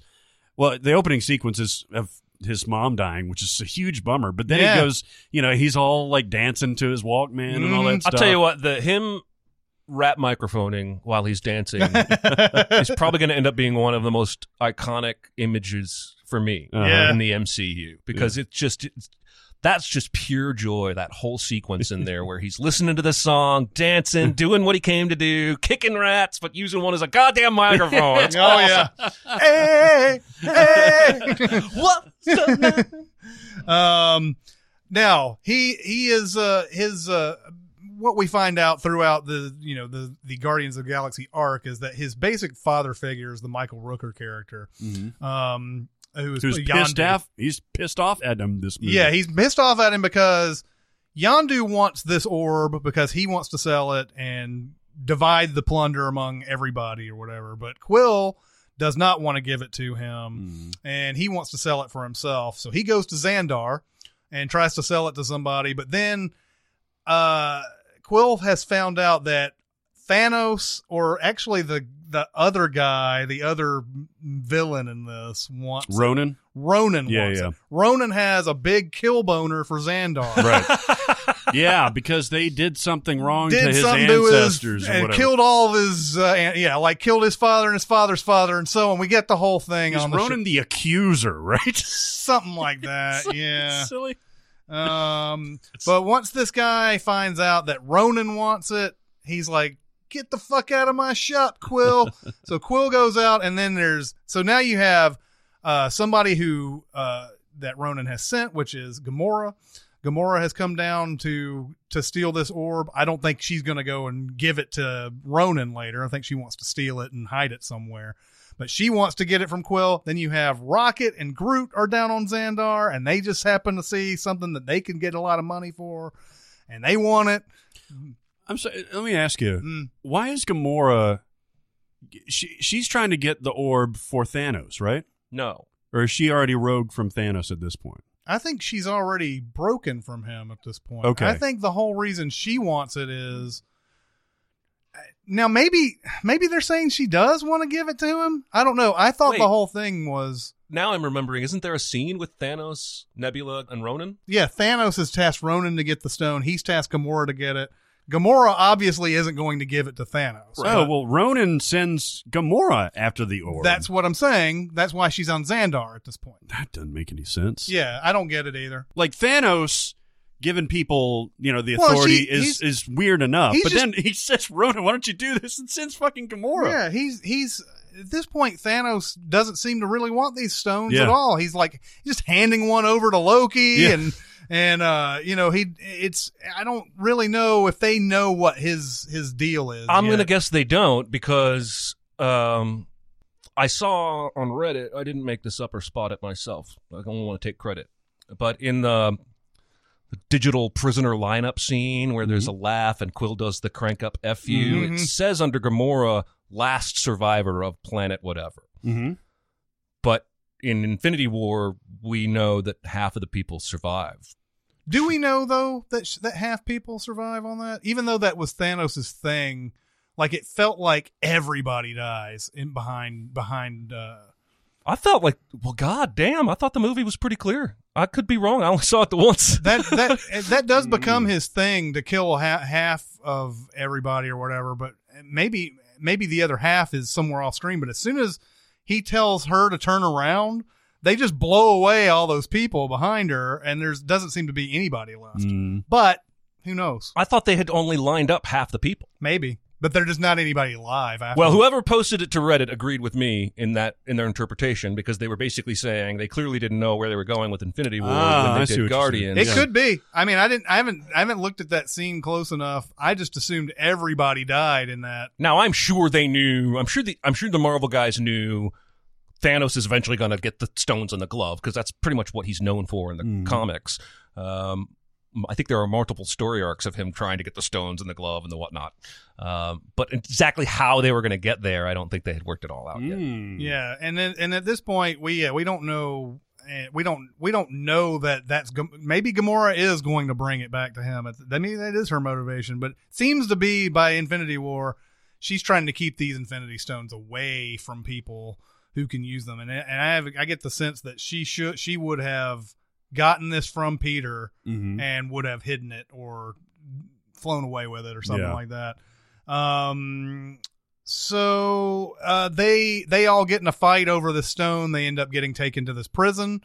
And then they all have they sort of just bond in prison.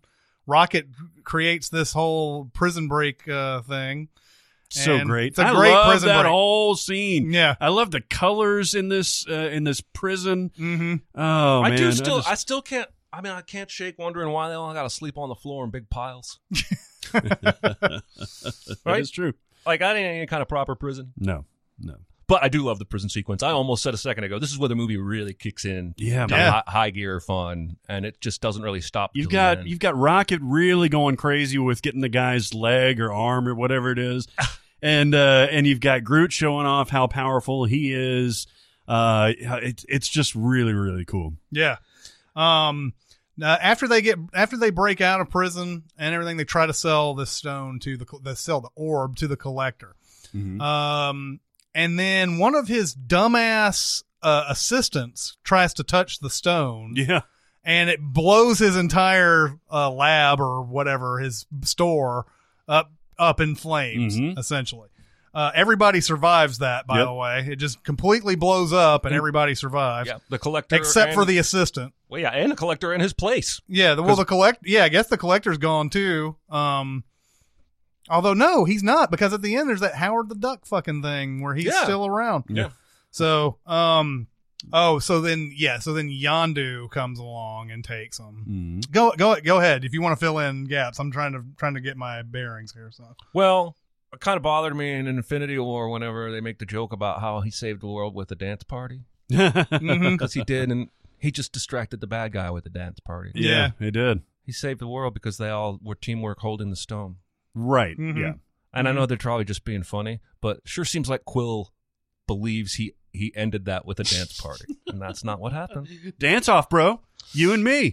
Yeah, so they're on this planet where they try to sell to the collector. His place goes up in flames, but then Ronan comes down and there's a big aerial fight, and eventually they take the orb. And he kicks Drax's ass. Yes, he does. Yeah, this whole setup at this point is for Ronan to go down to Xandar and try to just destroy Xandar and everything. And this is something I didn't understand for the longest time. I didn't understand that him touching the stone to the planet was going to cause all this destruction and everything. But it seems like he takes forever to do that in this movie, where he all he has to do is just touch the stone to the planet and it blows up. But this ends up in a huge battle at the end. It's got some neat stuff in it. The big like honeycomb shield that the good guys all create around the ship and everything. But yeah, this ends up dance off, and then they're able to take the stone and they're all touching it at the same time. My favorite part is when Mazer Rackham does that move where he goes up to Mazer Rackham. Razor Rackham. What's his name? I think Mazer Rackham is right, but I can't remember what that's from. It's from the Asa Butterfield spaceship movie. Oh, that's right, Ender's Game. Is it Mazer Rackham? Ben Kingsley. Because the footage from that they keep showing in Ender's Game looks very similar to the space fight at the end of Guardians of the Galaxy. That is very true. That's true. Mazer Rackham. I think that's his name. Yeah, that's right. Sweet. Mazer Rackham the Accuser. Yes.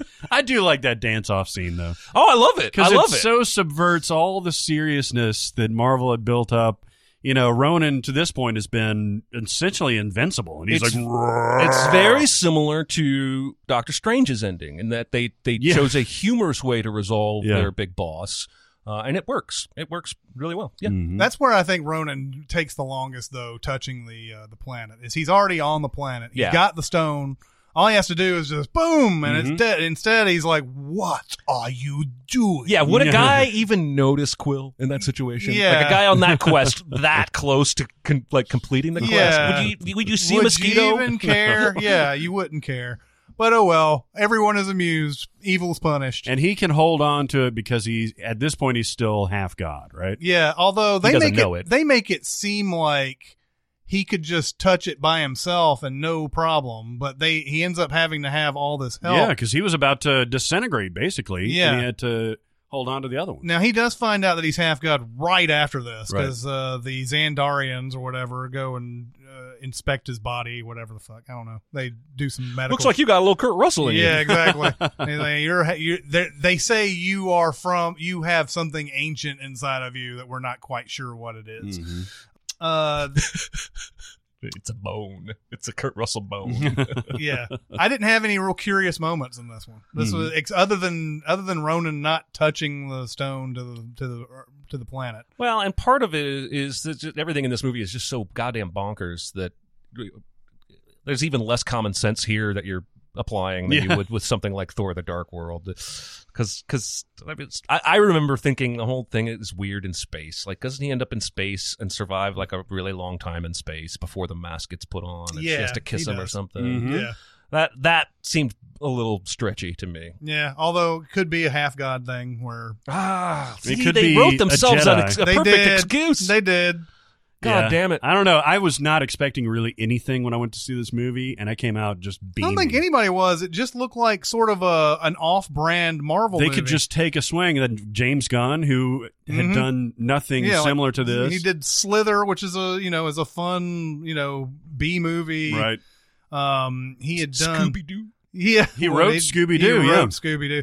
But he also had done what was the he wrote Dawn of the Dead. He wrote Dawn of the Dead, but he did that Rainn Wilson superhero movie. Super. No, yeah. He had done that, and then he wrote the Belko Experiment. Oh, wow. I didn't know that. But yeah, this is a fun movie. This is still probably, of the 19 movies, would you put it maybe in the top 5? I would. Yes. I think so. I would not put its sequel in there, but I would put this one. Right. Yeah. This one was just taking a risk and just swinging for the fences. It landed for me. Yeah. I had this was a theater going experience. It took a while for this movie to be appreciated by me properly because I went to see it with my buddy Josh, and we watched like 30 minutes of it, and he got like some kind of 911 text from his wife. His kid was sick, and so he had to leave. And then like the next day, it may have even been like 6 hours later, everything was worked out. And we went back and watched it again. And so it's just whenever that kind of disjointed thing happens, I don't really get the full picture correctly the first time through. But yeah, man, it's awesome. It's probably, I might even put it in it's top 5 for me for sure. Mm-hmm. Yeah. I think we can all try to rank these by the end of the time. That'll be fun. There's a postscript scene. It goes right after the title where Baby Groot is dancing in a pot of a pot. Yeah, just a little pot. Mm-hmm. It's adorable. Yeah, it's adorable. Every time Drax turns around to see him dancing, he stops. By the way, I saw on Twitter today something fun as an aside. A teacher had given her students an assignment to pick a Marvel superhero and write their resume. Mm-hmm. Basically practice resumes. I guess it's probably like a middle school class, and some enterprising kid chose Groot and just wrote "I am Groot" all over the goddamn resume. So great. Experience: I am Groot. Address: I am Groot. Special skills: I am Groot. He had to have gotten an A for that, right? Yes, I think the post was basically saying I had to give this kid a good grade. Yeah. The real end credit scene we already talked about, the Collector and Howard the Duck somehow shows up. What's going on there? I don't know. Because, I guess on some level, Howard the Duck is a Marvel character in the comics world. I don't think they're publishing Howard the Duck comics or have been for a while. And, it's one of the most annoying things about the MCU in its entirety to me is this Howard the Duck thing. I don't get it. That was a shitty movie. That was a really Everyone shitty hated movie. that movie. Yep. Why are we winking at this? I don't know. Just because it's maybe the one Marvel property that they haven't put in any movie. I also read yesterday. And he is an alien, too. There's one superhero who's owned by both DC and Marvel. And his power is portal control, and his job is to keep the two comics universes from crashing into each other's worlds. Really? And there's even a couple of official crossovers that DC and Marvel published together where heroes from DC fight heroes from Marvel. And this character, this is like his origin story, is that he shows up to stop them and keep them in their own universes. And I guess one of them, I don't know if it was DC or Marvel, but I think it was DC, just had him show up in 3 frames of a throwaway Green Lantern story arc or something. Well, didn't DC have a character named Captain Marvel? Well, yeah, that's Shazam. Oh, Shazam. Yeah, I don't pretend to know how that all worked out, who was first, who was second, but there were 2 Captain Marvels, and one became Shazam. Oh, okay. That makes most sense. Yeah, and so if I had to guess, that would probably mean Marvel had published it first, and DC came on with their second. I don't know. Or it could have been one of these issues where they came out with a Captain Marvel, and Marvel was an existing property at the time, and they're like, isn't that confusing? Oh yeah, we want to change it ourselves because Right. we don't want to give our competitor. Yeah. The Stan Lee cameo, he's a ladies' man on Xandar. Rocket sees him through binoculars and whatever. So he's dead now? Yeah, exactly. The next one is the Avengers Age of Ultron. Ugh. In the bottom 5 for me. Man, I was looking forward to this movie a lot because I love James Spader, and I like his whole his cadence of his voice and all that stuff. The first Avengers I loved to pieces. I was super excited after Guardians of the Galaxy. How did they fuck up this movie? Joss Whedon was back. That's how did they fuck fucked this it up movie? because they clamped down too hard on Joss. They had to have, right? That's He's been essentially pretty open proven. about Yeah. it. Yeah. That a lot of the Thor cave stuff and the farm stuff was sort of foisted upon him, and he didn't really have as much say as he wanted. I think the Thor cave stuff, he actually wanted to go further. Well, with he that. did, actually. I think he actually filmed it, and they didn't. It was a 3-hour cut at the beginning, and they had to cut out almost everything that made that cave thing make sense. Yeah.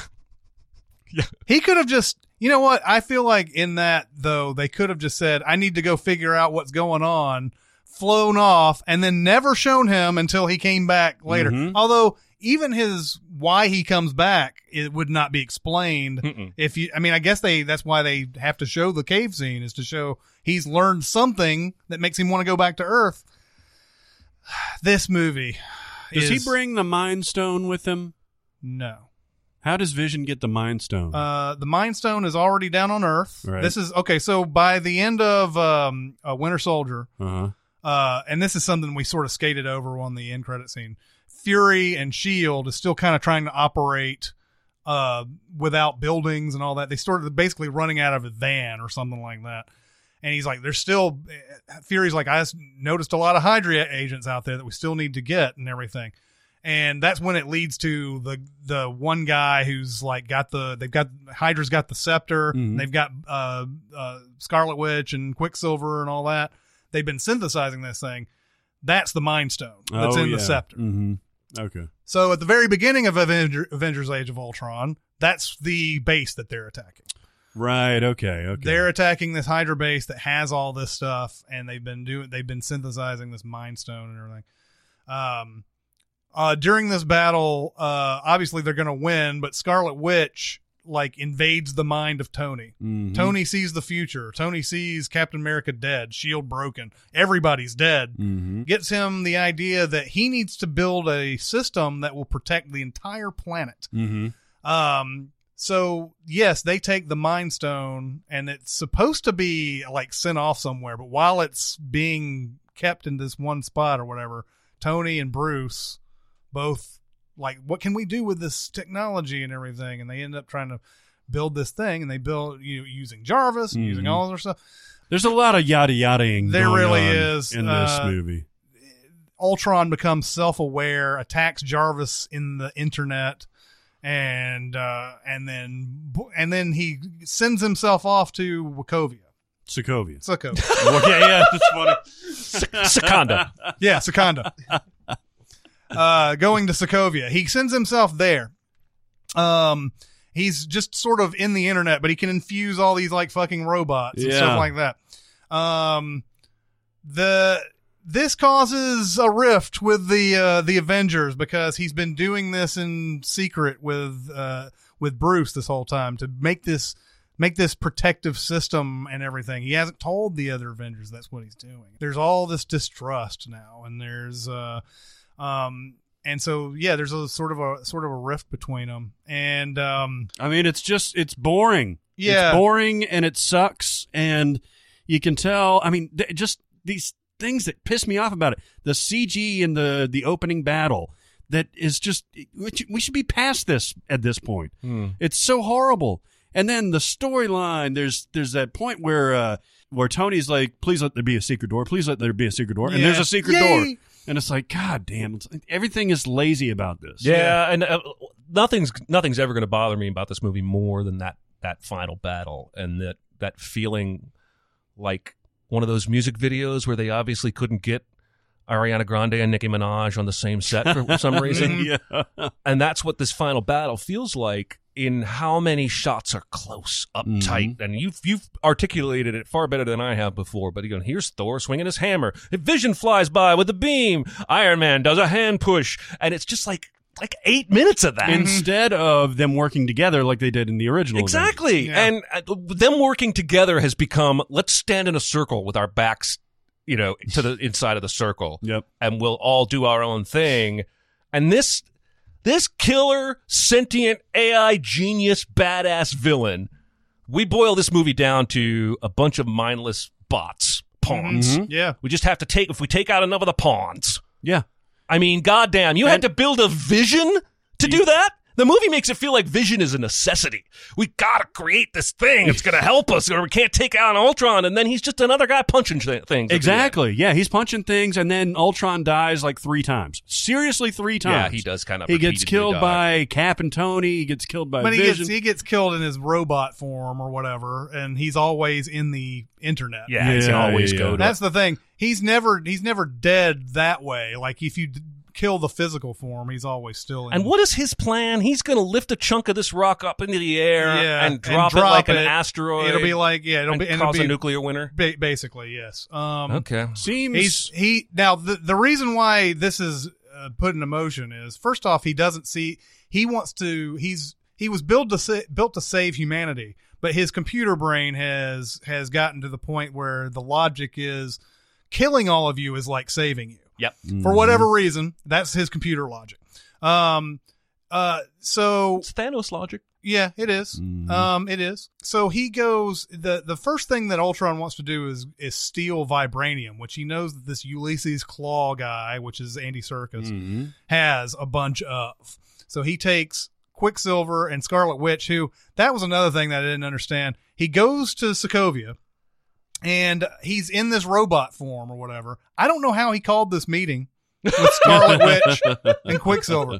Did he send You send him an email. Yeah, did he send a like a Western Union or something? I don't know what it was. Come to me. But they knew to go to this church where he's in the middle of this, and then he starts giving them the history of the fucking church. This is one of the things that I always can't stand about villains in movies is like, they built this thing in 1857 when blah, blah, blah. And it's all set up to this sinister shit that he's about to do. This church. Yeah.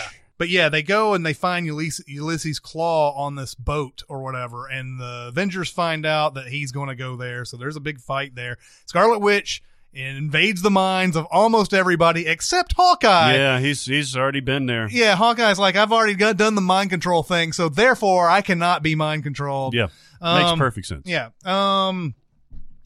After this is where the farm thing happens, because everybody has been their mind's been invaded. They all have these visions of the future that are troubling to them.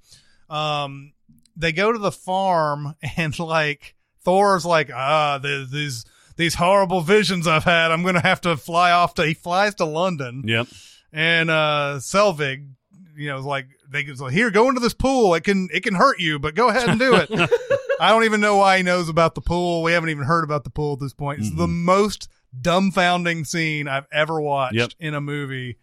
I watched this, I think, on opening day, and I watched it in IMAX, and I was like, this is the most confusing scene I've ever watched. And they never come back to it until Ragnarok. Yeah. Even then, they don't really go back to it. They don't really. Just like, I've been searching for this thing for a while. Yeah. Yeah. So the thought to build Vision comes into all this whole thing. They have Jarvis was crushed by Ultron, so they want to revive Jarvis. There's this other lady building some sort of like regenerative serum of some sort. Yeah. Like it can heal limbs and all that. So they infuse that into him. They use the Mind Stone, and then Thor comes down like he wants Vision alive because of all the stuff that they didn't show in the movie. He comes down, and with the lightning he creates, Vision comes to life and everything. And it holds the hammer too. Yeah, he's able to hold the hammer, and I guess it's because it was part of that electricity that went through him and everything. But yeah, and then you're right. Vision just becomes another, Yeah, he's set up to be this absolute, like, perfect ethereal figure, the only foil for Ultron. Mm-hmm. And then he's just part of the team. Instead of just send Vision to do it, and we'll even hang back here. I know I talk too much about the powers not being explained, or at least the comparative nature of the powers. But this movie sells you a vision that no future movie ever pays off. Mm-hmm. It sells you Jesus Christ in robot superhero form. And in future movies, he's just Thor, Captain America. Yeah. He can fly. He can go through shit, right? Like, he could go through walls and everything? Not if he gets stabbed with something and then can't phase anymore. I don't know, man. I don't know. This movie's a fucking mess. Are we alone on this? By the way? I think even most Marvel fanboys who would love the movies we don't, like Winter Soldier and Civil War, are down on Ultron. Yeah. I think it's generally considered a misstep. Okay. Yeah. And I wanted to like it, like I said, man, but well, one of the biggest problems is that you made this you created a villain that shouldn't be quipping. yeah, And exactly. Then you cast James Spader, so you had to write him to be quippy. Mhm. And imagine, like, Hal is menacing in 2001 because he's not quippy. Yeah. He's polite. He talks like a computer that's harmless and not anything you should be afraid of. And it's the things he's saying and doing that are terrifying. And they could have taken that angle with Ultron instead of making him have all these zingy one-liners. There are no strings on me. By the way, the one detail that I've missed in this whole plot thing, because I was talking about the vibranium and how he gets the vibranium, and I thought in my mind, because it's been a while since I've seen Age of Ultron. It's been a few weeks now, and I'm like having to remember all this stuff. He wants to get the vibranium to create this new being, which is going to be Vision. This is going to be the container. He's got it in a container, vibranium being. He's going to use this But he wants to put his own brain in it. He wants to put his own brain in it. He's going to have this regenerative quality to it and everything. And then the Avengers go and take that away from it. Okay. That's what it was originally going to be. But then the actual plan later after that is to use the vibranium to weight this land that Sokovia is on or whatever to be able to crash it into the earth. And question: why didn't he just mind hack the nukes? I don't know. He's got access to everything. Or, I mean, fly into space and find an asteroid and throw There it at are Earth. a million ways that he could fuck up the Earth that don't involve Lifting up a chunk of some And Eastern European countries. let's not forget too, once he gets this thing up in the air, all he has to do is touch the little thing in the center, and it goes to the ground. It falls and it kills a lot of people. Yeah. And he even at one point is like, well, I could do it now, and that would kill so many people, but I'm going to wait. And like, this is while during this whole battle, and eventually he even gets to the part where he wants to be, and he can just touch it. All he has to do is touch it, and he doesn't. The battle at the end of this thing, we had already discussed this before, but yeah, this is where I check out. You might like seeing Hulk do that, and Thor is doing that, and Captain America is doing that. I don't. You gotta show me, you gotta give me a sense of place here. You gotta show me this action happening without like fucking 40 million cuts going on during it. And this happens a lot in this. Yeah, the cuts, the CG, like the close-ups, just everything is almost like unnerving about it, you know? Like, it's not like you're sitting down like glued to the screen. It's like, the fuck is going on here? Yeah. And by the end of it, though, the way they solve this problem is that Thor does something with his hammer I don't really get it. Yep. He does something with his hammer. He does that whole like the thing where he slams the hammer and they're trying to break it into pieces. Right. Iron Man, meanwhile, is at the top. He's doing something. But it requires Thor to do his thing and Iron Man to do his thing, and they break the thing into a whole bunch of pieces so that it's not one big piece to fall down. And they still end up killing a lot of people, right? Yes, Yeah, because That's Civil the Sokovia War. Accords, right? Yeah. Because almost this is where all the comic book movies, by the way, DC and Marvel, start being self-conscious about And this is, it becomes off so fake. It does. Yep. Both of them, too. Yeah, because in the first Avengers, they had no qualms of Hulk going around smashing 50 buildings with innocent people in them, all for your amusement. And Batman v Superman has like 11 different news people talking about how empty the downtown area is right now. Yeah. Everybody is gone. Yeah, don't worry about those fake people. Okay, so curious moments I wrote on here. The Thor interlude. How about sudden Linda Cardellini? Yeah, who for some reason Hollywood considers worthless, I guess. Because they put her in Daddy's Home. Yeah. She's worthless in that. Yeah. She's in Scooby-Doo. She's in Scooby-Doo. She's but not given What is anything she to in do this? here. She's Oh, she's Hawkeye's Hawkeye's wife. wife. That's right. Yeah. Oh yeah, Hawkeye has a wife. Yeah. That's another. Of course. By the way, Clint. this is a thing that they've sort of put a thread through that they haven't really. And I guess they're waiting to see if they're ever come out with a Black Widow movie or whatever. But Black Widow and Hawkeye have this relationship from the past where Hawkeye was sent to kill her, and he ended up not doing it. That's never explained why it was okay for him not to do that.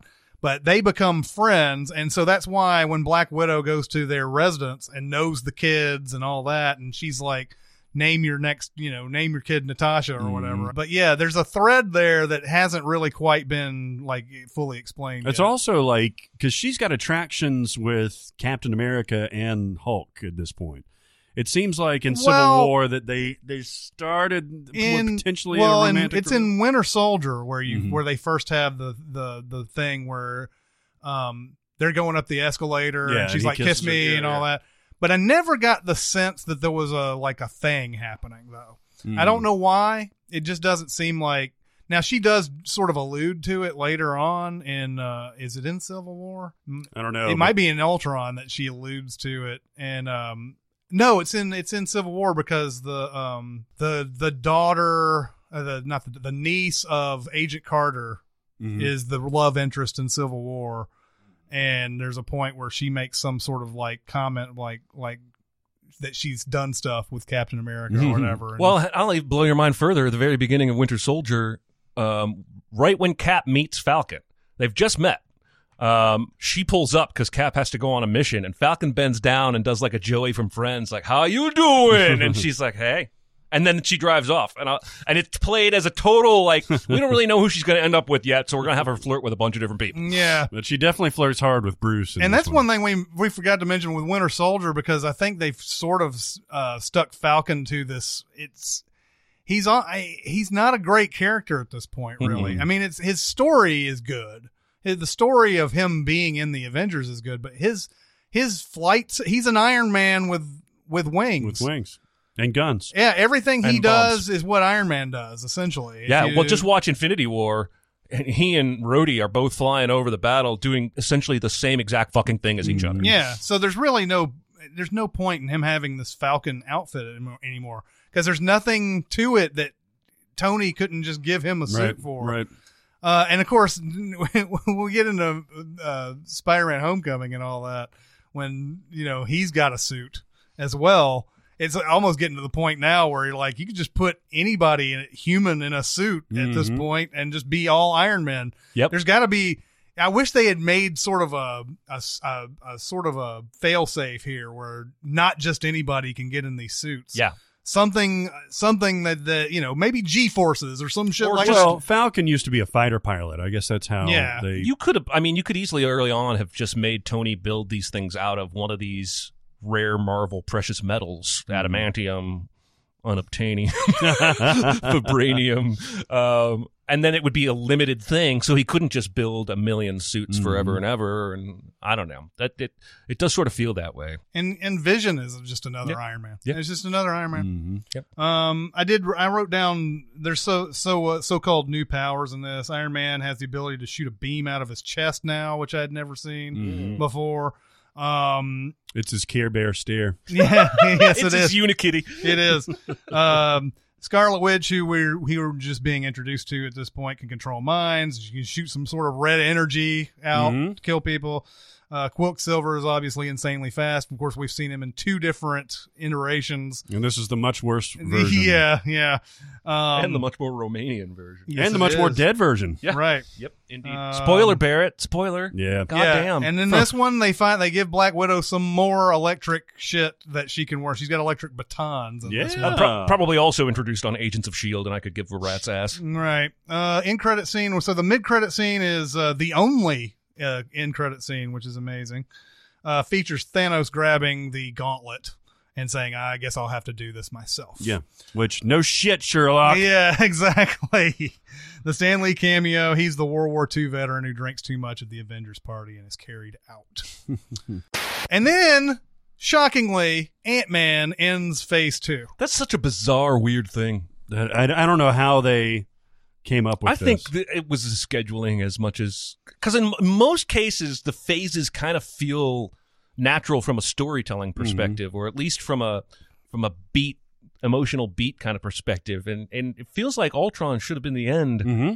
Ant-Man obviously was supposed to be Edgar Wright. He is still credited in this. Peyton Reed directs this movie, but there's a big number of writers on Ant-Man. Edgar Wright, Adam McKay, Paul Rudd, Joe Cornish. They're all part of the writing team on this. But I just wish we could see the Edgar Wright version of this. Simon Pegg? Did he write any of it? No. Because he usually does a lot of tweaks on Edgar Wright stuff, doesn't he? Yeah, I think He's so. usually one of the writers. I think so, but not in this case. Interesting. Unless it's uncredited and nobody knows about it. Could be. So this is Scott Lang. Paul Rudd is playing Scott Lang. He gets out of prison. His buddy Michael Pena tells him about this job. He's like, I don't want to do that. I want to see my daughter. I want to have a good life. I want to So he wants to see his daughter. The stipulations that his wife, Judy Greer, another wasted actress, who they just keep on putting in movies, and I'm like, I love Judy Greer, and then they don't do anything with her at all. She's the wife that she's married to Bobby Cannavale now. But she tells Paul Rudd, if you get a job and you have an apartment, you can see your daughter more regularly. And so he works at Baskin Robbins at the very beginning of this. And the manager, this is maybe the funniest scene, one of the funniest scenes, aside from the Michael Pena stories that happen in this. But the manager takes him back and is like, you have a criminal record? Says, you said you didn't have a criminal record on there. He's like, oh man. And he's like, that's badass. The manager's like, that's badass. And he's like, you did all this stuff. And Scott Lang has this story where he stuck it to the man, essentially. He's considered the bad guy, but really the corporation he screwed was the bad guy in this whole thing. But the manager's like, he's like, wait, and Paul Rudd's like, well, thanks for being so understanding. He's like, oh no, you're still fired. Totally fired. So Scott Lang decides, all right, well, I guess I'll do this job that Luis told me about and everything. So it becomes sort of like a heist movie. And so they go to what is Michael Douglas's home. Michael Douglas, what is his character? Hank Pym. Yeah. Plays so he goes to that house and there's like 2 safes in there. Both of them are equally uncrackable or whatever, but he finds a way through science and all sorts of stuff to get into the science. That's right. He finds a suit in the safe and there's no money, there's no jewels, there's nothing. They're like, well, I guess that was worthless. But then Hank but when he tries to return the suit, trying to be a good guy and everything, it turns out that his daughter, played by Evangeline Lilly, has called the cops on him, and he goes to jail and everything. But Hank wants him because he knows that he's ideal for being in this suit and everything. Breaks him out of jail, tells him how to use the shrinking technology and everything, and he gets it because he's wearing the suit at the time that he goes into jail. Yeah. The main story here, Corey Stoll's our bad guy in this one. I love Corey Stoll. I do too. He plays Darren Cross, and he's trying to find the same formula that Pym came up with. Iron Man versus Iron Man. It is. This is going to be a same versus same by the end of it. Even though, he's a Hornet or whatever the fuck he is. So like he's trying to synthesize this whole thing, and he keeps making mistakes, and he's getting more and more like evil as he goes along, because he's like using sheep, and like he's like in a scene where he shows the sheep or whatever, it turns into this like just global, pink globular mass or whatever. He's like, all right, bring in example number. It was like it annoys me that he gets so evil at the end of this, because Corey Stoll is such a good actor, and at the beginning that character has some nuance to it. He's got kind of a history with Evangeline Lilly. He's got a big history with Hank, and it's like, could you not make it so over the top at the end of this? Like, does it bother you? Well, and just like anything, it's the stuff that he's using is causing him to be more and more insane. Oh, that's right. It's a classic Hallmark Marvel thing, that the science that you use on yourself is going to exacerbate all your insanity. By the way, neither here nor there, but I recently learned that in the Marvel Comics, Hank Pym is every bit as much of a genius as Tony Stark and Peter Parker. And in the comics, Hank Pym created Ultron. Yeah. Ah. Yeah. There you go. Little nugget of comic. That was something that was just like that was a big thing when Ultron came out. Was like people were like, Tony didn't build this. Yeah. Hank did. Pym's daughter, her name's Hope. She works at. Why would you, if your last name starts you with would never P, do that. Why would you end your first name you with would the never P do that. sound? Hope Pym. I'm totally on board. Hope Pym. Hope Pym. Although I don't know if she even uses the Pym name because they had a falling out. She goes by her maiden. Wait, she goes by her mom's maiden name. Solo. She goes by Elf. Yeah, she goes by Hope Van Deen or Hope Van Dyne or whatever. In this. But But you're right. Before the falling out, she was Hope Pym. Yeah, dumb. But she's still working at the company, and the reason why Hank doesn't work at the company anymore is because there was a big board meeting, and she was the deciding vote, and she took Hank out of the company. So they have a I don't know if it's an estranged relationship. At the very beginning, it might be the first time they've seen each other in years, but mainly because she knows that Darren Cross is up to no good, and she needs his help. And there's another strain in the relationship that he never tells her what happened to her mom and everything, which is another just a dumb scene, because he ends up telling her, well, we were both these tiny soldiers and we were on a nuclear warhead, and she decided to go between the atoms, and you can't recover from that. And all that, and she's like, why didn't you tell me? Because I was trying to protect you. Yeah, what the fuck? And you're like, protect you from fucking what? Yeah. Yep. Like, were you more likely to want to be in the suit and use the technology if you heard about your mom dying, or would you be less likely if you heard the truth? Apparently, dying in a plane crash is so much easier to hear about than, well, she used this weird technology that I'm responsible for. I guess. I don't know. I'll never understand that I was trying to protect you reason. Does the end of this movie and what Scott does signify that the mom is coming back? No. It's signifying that she's going to be wearing the suit, the Wasp suit.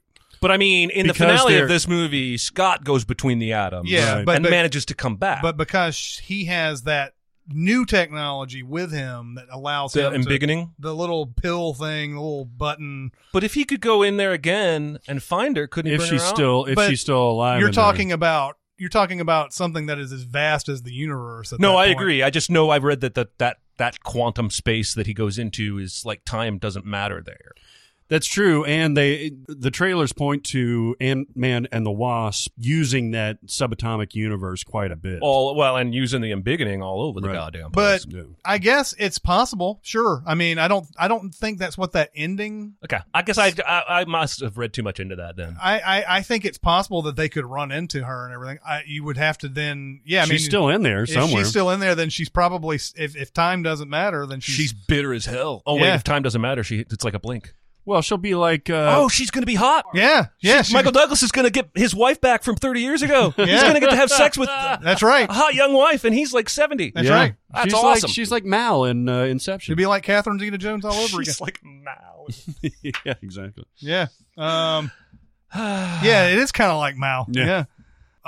So the idea is to infiltrate the PIM building essentially, and to steal this technology so that Darren Cross can't use it. But Cross is on to them in a very strange scene. This is after Scott has learned the suit quite a bit, and of course we have this big montage thing where he's jumping through the keyhole. He's going down in the ground doing the Honey I Shrunk the Kids thing, and he's he's commanding ants to do what they want. There's like a million different kinds of ants who all do million different kinds of things, so on and so forth. By the end of that, where they decide they're going to, and there's sort of an Avengers connection where he's gone to the Avengers headquarters now in upstate New York. He has that fight with Falcon. He steals some sort of thing from from what I understand, because they show it on the blueprint what he steals, but it helps them out with the whatever they're going to do. And I think it's like to cut off the alarms or something like that. It's some sort of technology that sends off some signal or something and cuts off the alarms in the place, something like that. It's really more of an excuse to just get the Avengers involved in all this and show him fighting Falcon, having a little comic relief with him being tiny and Falcon like looking for him and everything. But after all of that, in one of the strangest scenes of the movie, they're all talking about what they need to do next to go into PIM's headquarters and everything. And Hank goes to his bedroom and Darren's just hanging out in the bedroom, like flipping through magazine or something like that.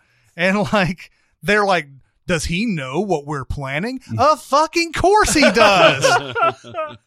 Why would he just be hanging out in the house? And so they still continue with this whole thing. I guess figuring, well, if he knows or whatever, I don't know. Paul Rudd ends up getting caught in this like little glass thing at the end, and Darren's going to sell this to, he says, I'm selling this to Hydra. They're different these days or whatever. And so there's still some Hydra agents out and they know about this technology and they've gone to Darren about it and everything. And then they get on a helicopter. There's an Ant-Man versus a Yellow Jacket fight. They fight inside like the bottom of the helicopter or whatever. And there's like a wallet and keys and all that flying around. But yeah, they have that whole big fight in his daughter's room and the Thomas the Tank Engine and all that. That's just fun. I think that's a fun part of the No, thing. it's fun. It's ridiculous that he's so maniacal, and I guess it's because of all the gobbledygook he's been eating or whatever, but he's like, I'm going to kill your daughter if you don't do this. And it's like, really, dude? I mean, you're going to kill this daughter. You're going to kill this daughter. Yeah. Are you fucking kidding me? The like cutest kid in the world. Yeah. Too. Yeah. And then he ends up going between the atoms to go inside his suit and be. It's the don't cross the streams, basically. It really is, and he's has no idea what to do, but then he has got that thing that Hank made, and he's able to get embiggened again, and that's Ant-Man. That's Ant-Man. Yeah, Enjoyable movie. It is enjoyable. It's got some funny parts. The Luis scenes, especially when he's going back through all the things that this person said to this person said to this person said to this person. Those are the most Edgar Wright inspired scenes. We're all pretty sure. I think that Thomas the Tank Engine thing was right in his wheelhouse too. Yeah, and it still plays pretty well. But I think his visuals would have kicked it up just that extra notch. I mean, honestly, I don't want to. I'm not even like the biggest Edgar Wright fanboy. I don't even think I've seen all of his movies, but I want the version that he would have made. I know. I think it would have been cool. So much closer to the way I feel about Spider-Man: Homecoming and Guardians of the Galaxy, instead of just being okay. But it is what it is. Yeah, and end credit scene. There's a mid credit scene that shows. It's a scene from Captain America: Civil War. It's that Cap and Falcon have Bucky, and Bucky's like handcuffed to the whatever they have. They got him in some factory or something. And they're like wondering whether or not they need to tell Tony. It's just a straight up scene from Civil War. Nice. And this is the first time I think they've shown just a straight up scene. They did it later in one of the other movies where they do a scene from Thor Ragnarok. I think it's Doctor Strange. Yeah, it's at the end of Doctor Strange. Doctor Strange has the scene where it's him talking to Thor, which later is in Thor Ragnarok. But yeah, it's a straight up scene from Civil War. Then the very last scene is Hope finding the Wasp suit, so we know that Ant-Man and the Wasp is coming out. Yay! Stanley cameo here. He's the guy at the bar and confirms Luis's friend's girlfriend is hot. Because there's like it's like, hey, look at that girl over there. She's mad hot, right? And and he's like, yeah, really hot. Stan Lee. Nothing creepy about that. No, I don't know if there's ever been a Marvel movie besides maybe Thor: The Dark World that I'm looking forward to less than Ant-Man and the Wasp. I think the reason I came up with my crack insane theory that it's going to go back to Infinity War was to give myself an excuse to care. Yeah, I know. Because I already don't like Ant-Man isn't bad. Dark World is worse than that. Ultron is worse than that, but it's not good enough for me to care. I'm not excited about this. Then you show me the trailer where buildings become suitcases and toilets become buildings, and I'm just like, okay, I officially don't care. Yeah. Anything, literally anything is possible if you've got that technology and you can just throw it on anything you want. I hope it does do some sort of parallel thing with Infinity War. It probably won't. You think? It will. Oh, okay. I have theories. I'll tell you afterwards. Okay. Well, again, that would be my reason to care too. Otherwise, well, I don't think this movie's going to do much, but I think Ant-Man is going to be pivotal. Interesting. I think the end credit scene on Ant-Man and the Wasp will be what I want the movie to be. Some hint of him tying into Avengers 4. Phase 2 is where everything got more confusing. There are so many things going on now. There are Infinity Stones. There are the world has been opened up to the entire universe at this point. And there's just so much going on, and just the movies within themselves are just confusing. If you just look at the self-contained Thor: The Dark World and all that, I mean, it's just a struggle trying to remember what happened to them. And then you got to go through all Winter Soldier's conspiracies and all that are going on. Hydra's shield now, just a lot of stuff to process going into what will be the first movie of Phase 3, Civil War. But that's Phase 2. Yeah. Yeah, it's a In mixed a bag. nutshell. It's a mixed bag. It is. It's got some of the best. It's also got some of the worst. Yeah. But Phase 3 will be more consistently quality. I think so. Yeah. But not enough time for questions or anything like that today. We'll get to that. We'll have a whole mailbag episode at some point. I had some great questions, though. Keep them coming in. Whatever happens in the next 2 weeks, sometime I have to talk about the life of David Gale. Okay. Yeah. I have to. Yeah. So that's a teaser for you. No, I understand. I understand. That's that would be the title of the episode. I have to talk about this movie. We I could do a watched whole the whole mini pod. goddamn thing just because I wanted to make sure I didn't miss anything I could talk about. Are you serious that you've seen this recently? Yes. And, oh my God. I haven't seen it since it came out, and I remember it infuriating me at the end. It is infuriating. And I'll just tell you this much. This movie is about a character played by Kevin Spacey who is a brilliant mind in his field, unable to find work because of rape accusations. Right. Let that sink in. Yeah. We'll come back later to talk about what the movie's actually about. Yeah. But yeah, keep going to Sincast presented by CinemaSins on Facebook. Keep going to Reddit. Keep going to Twitter. And giving us those questions and telling us what you thought about this episode. That'll do it for this week. It's Chris Atkins and Jeremy Scott and Barrett Sher. We'll see you next time. Thanks for listening. Comment on our episodes on our SoundCloud page. Check us out on YouTube, Twitter, Facebook, and Reddit. And be sure to visit cinemasins.com.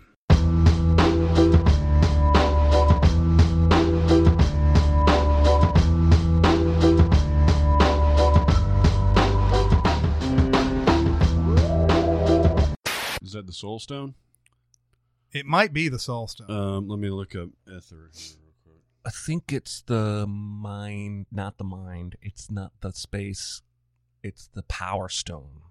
Ooh, could be the Power Stone. Stone. Oh, fuck you.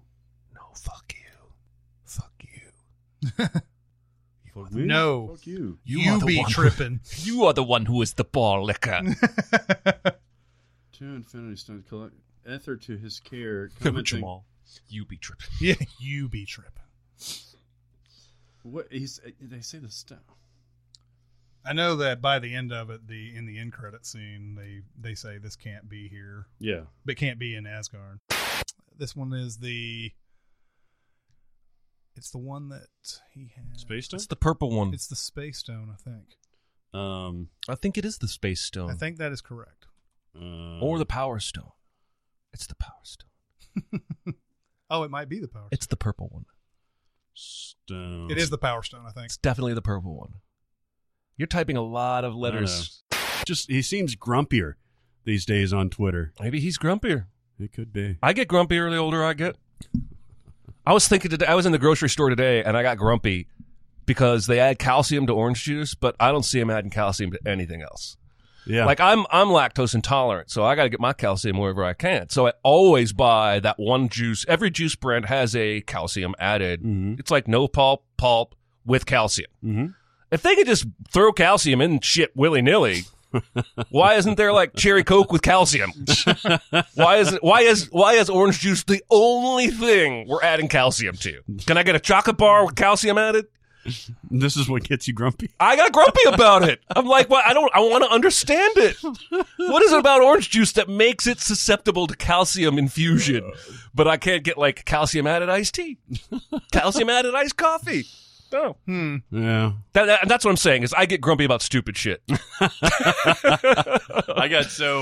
Last week I stayed up real late smoking a bunch of meat and stuff like that. Ooh, I thought you were going to say weed. no, that would have been funner.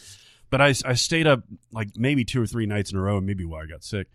And by the end of it, I had to take the dog crate upstairs to the bedroom when I was going to bed, and I just started bitching at my wife. I was just like, God, why every time I feel like I have to get up and bring this shit up here and everything, and just like laying into her for no reason at all. And she was like, what the hell, man? And as soon as I got in bed, I started cracking up. I was like, God damn, I'm grumpy. I'm sorry. That's awful. What the hell was I just doing? Luckily, she's such a wonderful woman that she was laughing with me and not kicking me out. That was kind of a funny thing, too, after the poker got done at your house and everything. I was like, do you need me to help you with anything at all? And she was like, well, if you can kick all those other people out, that'd be great. And I was like, okay. And I went up to the stairs and I was like, hey guys, we're done downstairs and this might need to be your last hand. And I'm like, could we do it one more rotation? I get the sense that this should be your last hand. I didn't even realize they were up there last year. And I heard something at 2:30 or whatever. I just went upstairs, and it looked like fucking Kramer's apartment when he has the smoke party where everybody's just like, you see those queens in there? Do they look scared? Like, everybody get the fuck out. I was much less diplomatic than you were. Right. I have a question for you that's probably suited for outtakes, because I was watching Donnie Brasco. I know you're a big Donnie Brasco fan. Love me some Donnie. When does Lefty know about Donnie? Oh, I feel like you could do a whole podcast on this question because the movie, I think, leaves it open. It does to interpretation. Yeah, because maybe it's just Al Pacino, the way Pacino's decided to play the character, or maybe it's the editing process and what they decide to show us. Because in that car, right before they get arrested, and he shows him he knows that was a federal boat. He's like, that's a federal boat, Donnie. He's got his gun out. He's going to make Johnny Depp kill the dude on the boat. He's pointing it at him. Yeah. So but he's so still not selling me. There's so many false starts because, Donnie actually comes clean. The scene we're talking about at the very end before they're about to attack Bruno, where he's pointing the gun at him as he shows him the boat. Yeah. But then he says, like, well, if you're a rat, and he points it at his head, and he's like, I'm the dumbest person in the history of the mafia. So you're like, oh, okay, he doesn't know. But then the whole time that they're creeping up on the boat, he's got his gun trained on him. And he's looking at him. It's almost like I think he is going to shoot him. I think he knows. I don't think he knows. Actually, I do think he knows. I just think he hasn't accepted it. Yeah, he doesn't want to believe it. And I don't think he's accepted it until that final shot of him putting all his belongings in the tray for his girlfriend to have before he goes out for the meeting. Yeah, because they're all playing it up for a ruse when they're in the hideout and everything. Like, if you didn't know Donnie, then they would have. But see, and convinced you. none of them are selling me either. They all know at that point. Oh yeah, and then they've they been know had. they want Lefty not to know because he's going to get sent for. Yeah. But it's just that scene is delightful and so fucking confusing because when I watch it again, I'm like, he knows. He definitely knows now. But he loves him. Yeah. And so they've had especially that moment in the hospital where he gets real about his kid. I teared up when I saw it this time. It's really great. It's really good. But they love each other. There's genuine love there, and it wrecks both of them. I think the movie is almost an indictment on undercover work as a tactic. Totally. Because it fucks up everyone. Yeah, because that coda where they just basically take a picture with him and, that's it. Yep. And he's like, Good work. That was years 3 of your life. years. Yeah. Your marriage is wrecked. Your kids hate you. Thanks. Everything is wrecked. Yep. By the way, so this is 2013 Romeo and Juliet. Damian Lewis is in this. Haley Steinfeld plays... Damian Lewis and Paul Giamatti way before Billions. Yes, exactly. Haley Steinfeld plays Juliet. Douglas Booth plays Romeo. Stellan Skarsgård is in this. Ed Westwick from Gossip Girl is in this. I've seen part of this because I saw Haley Steinfeld playing Juliet. Leslie Manville is in this? I only watched for a couple minutes, though.